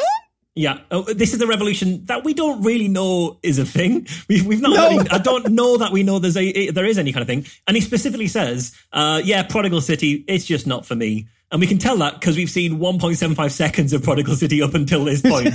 That's all we've got to kind of expose it. Oh, God. And so as bad. we're looking at it, we're going, this is so not Brody. Yeah. Yeah, and Jerry's hair is so red. It's fucking scarlet and no one's mentioning it. And I thought I was going crazy. I thought this movie is gaslighting me. And just because this movie refuses to be over, after we have the introductory Prodigal City scene, we cut to later, but in the same place. Right? Because like at first they're making it, and then we cut. Like, they're making the stew, and then we cut to them having eaten the stew and doing the dishes. It's like, well, I was wondering what they would have eaten. And then they just leave. They just leave. Davey's like, yeah, these Christian girls don't fuck. You want to go? And he's like, yeah, apparently the movie's not over. We should be moving or something. And somehow there's another fucking scene. There's several. There's you guys had already done the notes. You had already watched the movie and shit. So as I'm going through this, I keep scrolling down and going, he's got more scenes. What the fuck is going on here? Yeah, this scene is the end of The Incredible Hulk as David Banner walks to another town scene. That's what this bit is. They're just walking down the deserted road. Dun, dun, dun, dun, dun, dun, dun, dun, dun. But if it ended there, maybe this scene would make sense, but it doesn't. So yes, they have apparently reached the predetermined separate ways road. So they say their goodbyes, but just as they're about to leave, a Jeep drives up. And damn it, torture troll. It turns out that Caliban wasn't killed when he got shot with the big blonde guy earlier. He's still alive, and he's hunted them down somehow that we don't know about. How did he find them? Who knows? We don't need to know that. Fuck yourself. And it makes me think, why didn't you check that he was dead? And what happened in that shooting scene earlier? Terminator guy gets shot, another shot rings out, and Caliban just knows to drop to the ground, thinking, I bet what happens if I play dead now, in like a week or so, I'll be able to track them down and find them again. Maybe that's how he finds them, because he's Caliban. He can just track them. That's what Caliban does. It all makes sense. Yeah. No, yeah, right, exactly. Tom was a mutant the whole time. And okay, so now they're captured. And we cut to them being tortured. We're back in the Wonder Woman torture chamber with the bracelets. I love that Marsh tried to make this make sense. Yeah, I think it makes perfect sense. It all comes back together. This whole movie so far has been one of the torture simulations. That explains it. Nothing's happened. So, okay, you didn't like that confusing going around whack-a-mole plot thing. We'll go back to the broken glass one. It's fine. I know you preferred that one. So yeah, for 6 days they've withstood the torture, and now they have to make a choice between life and Jesus, and they choose Jesus. Well, Tom chooses Jesus. Which is fine, because we've already established at the start of this film that he'll say and do anything under torture. He says that very explicitly. I'll do anything to make the torture stop. Tell me what you want me to do. So we already know that he can't stand up to torture, and that's why he's turned into Jesus. That's fine. That's fine. Must be. And so the message of this film is that sometimes people need to be tortured into loving Jesus. That's the message this film is sending at this point. Right, so Tom gets executed. Yeah, he gets beheaded. He can see heaven opening and Jesus, hooray, beheading. And his ex-wife came to his execution like a school play. Yeah, sin never comes to my executions. And that's still not it. No. This movie, like a decapitated head, keeps going for 4 minutes after it's dead. I don't understand. So now Jerry is doing a Bible study over flashbacks of the movie. And the thing is, Jerry survives, but he'd already accepted Jesus. So I can't figure out if that makes him a better or a worse Christian than the guy who died for Jesus. So is Tom or Jerry the better? I have no idea. We'll never know. Right. Yeah. And so now we go all the way back to the beginning. Davey picks up his narration from the beginning. Remember how he liked Saturday morning cartoons and remembered them already or whatever? We're back there now again. And it turns out that when they were getting tortured, he decided to take the implant after all, and his character's going to burn in hell for eternity in the end. So what we're seeing is that the characters that make the right choice got tortured for 6 days and beheaded. The guy who made the wrong choice has to have a 200-year fuck party. Yeah. That's where and what I hate about this as well is the last line when he says the last choice I made was the wrong choice. He delivers that straight down the barrel of the camera. Oh, yes. Straight to the audience. It's like, I'm talking to you guys. It just takes all the fucking subtlety. None of the subtlety was there, and it still managed to wring more subtlety out. It gets into, oh, God, it's terrible. All right. Well, we've gone a little long here, so we got to wrap up quick. So to close things off tonight, I simply ask you this. What is the worst Hollywood apocalypse that would be more fun to live through than this movie was to watch? I'm going to go with the one from This Is the End, because Aziz Ansari is dead. And that's a good world. The world where Aziz Ansari is dead. It's a good one. See, I'm not convinced there is an apocalypse that isn't worse than this. I think this, sitting through this film, I think was the apocalypse. I was 90% sure I'd been put into one of those simulated torture machines. That's what I think happened to me in this film. I'm going to wake up, or at any second, my whole reality is going to switch back to me having broken glass shoved into my orifices. And I'm going to think, thank Christ that happened. Thank God for that. At least now I can be beheaded. All right, before we let you go, Marsh, if our listeners have decided that a couple hours with you just isn't enough, where can they go for more Marsh? Oh, you can find me all over the place. I'm Mr. M. Marsh on Twitter, or you can find Be Reasonable to hear me being the complete opposite of how I've been for the last however long on this show. Or Skeptics with a K is my other podcast. So yeah, and come to QED as I mentioned at the start. Awesome. And of course, we'll have that all linked in the show notes, including information on QED. Marsh, thanks so much for suffering alongside us once again. It was an absolute pleasure, guys. And well, that does it for our review of Six the Mark Unleashed. That's not going to do it for the episode just yet, because we still need to tighten your titties for next week. So Eli, tell us, what's on deck? Believe. At least this one's in color. Yeah, it's a heartwarming tale of a coal mining plant owner who shuts, but the Jesus and a magical black kid. Magic black child. Looks real bad. Christmas pageant. Yeah, it's apparently the whole thing is the town's effort to save the Christian pageant despite all the poverty. Oh, yeah. All right. So with that to look forward to, we're going to bring episode 97 to a merciful close. Once again, a huge thanks to Michael Marshall for hanging out with us tonight, and an even huger thanks to all the Patreon donors that help make the show go. If you'd like to count yourself among their ranks, you can make a per episode donation at patreon.com/godawful and thereby earn early access to an ad-free version of every episode. You can also help us out a ton by leaving us a 5-star review on iTunes and by sharing the show on all your various social media platforms. And if you enjoyed this show, be sure to check out our sibling shows, The Scathing Atheist, The Skeptocrat, and Citation Needed, available on iTunes and all them other places where podcasts are. If you have questions, comments, or cinematic suggestions, you can email godawfulmovies@gmail.com. Legal services for this podcast are provided by the law offices of P. Andrew Torres. Our theme song was written and performed by Ryan Slotnick of Evil Giraffes on Mars. All other music was written and performed by our audio engineer, Morgan Clark, and was used with permission. Thanks again for giving us a chunk of your life this week. For Heath Enright, Mike Marshall, and Eli Bosnick, I'm No Illusions, promising to work hard to earn another chunk next week. Until then, we'll leave you with the Breakfast Club close. This movie cheated us out of watching Joe get his head cut off, and Marsh will never be okay. David R. White changed his mind about the whole taking the mark thing once the group sex started. You think? Oh, never mind. I'm fine with this. I'm actually I always really thought fine. butt stuff wouldn't feel, because it doesn't feel that good to poop. Nope.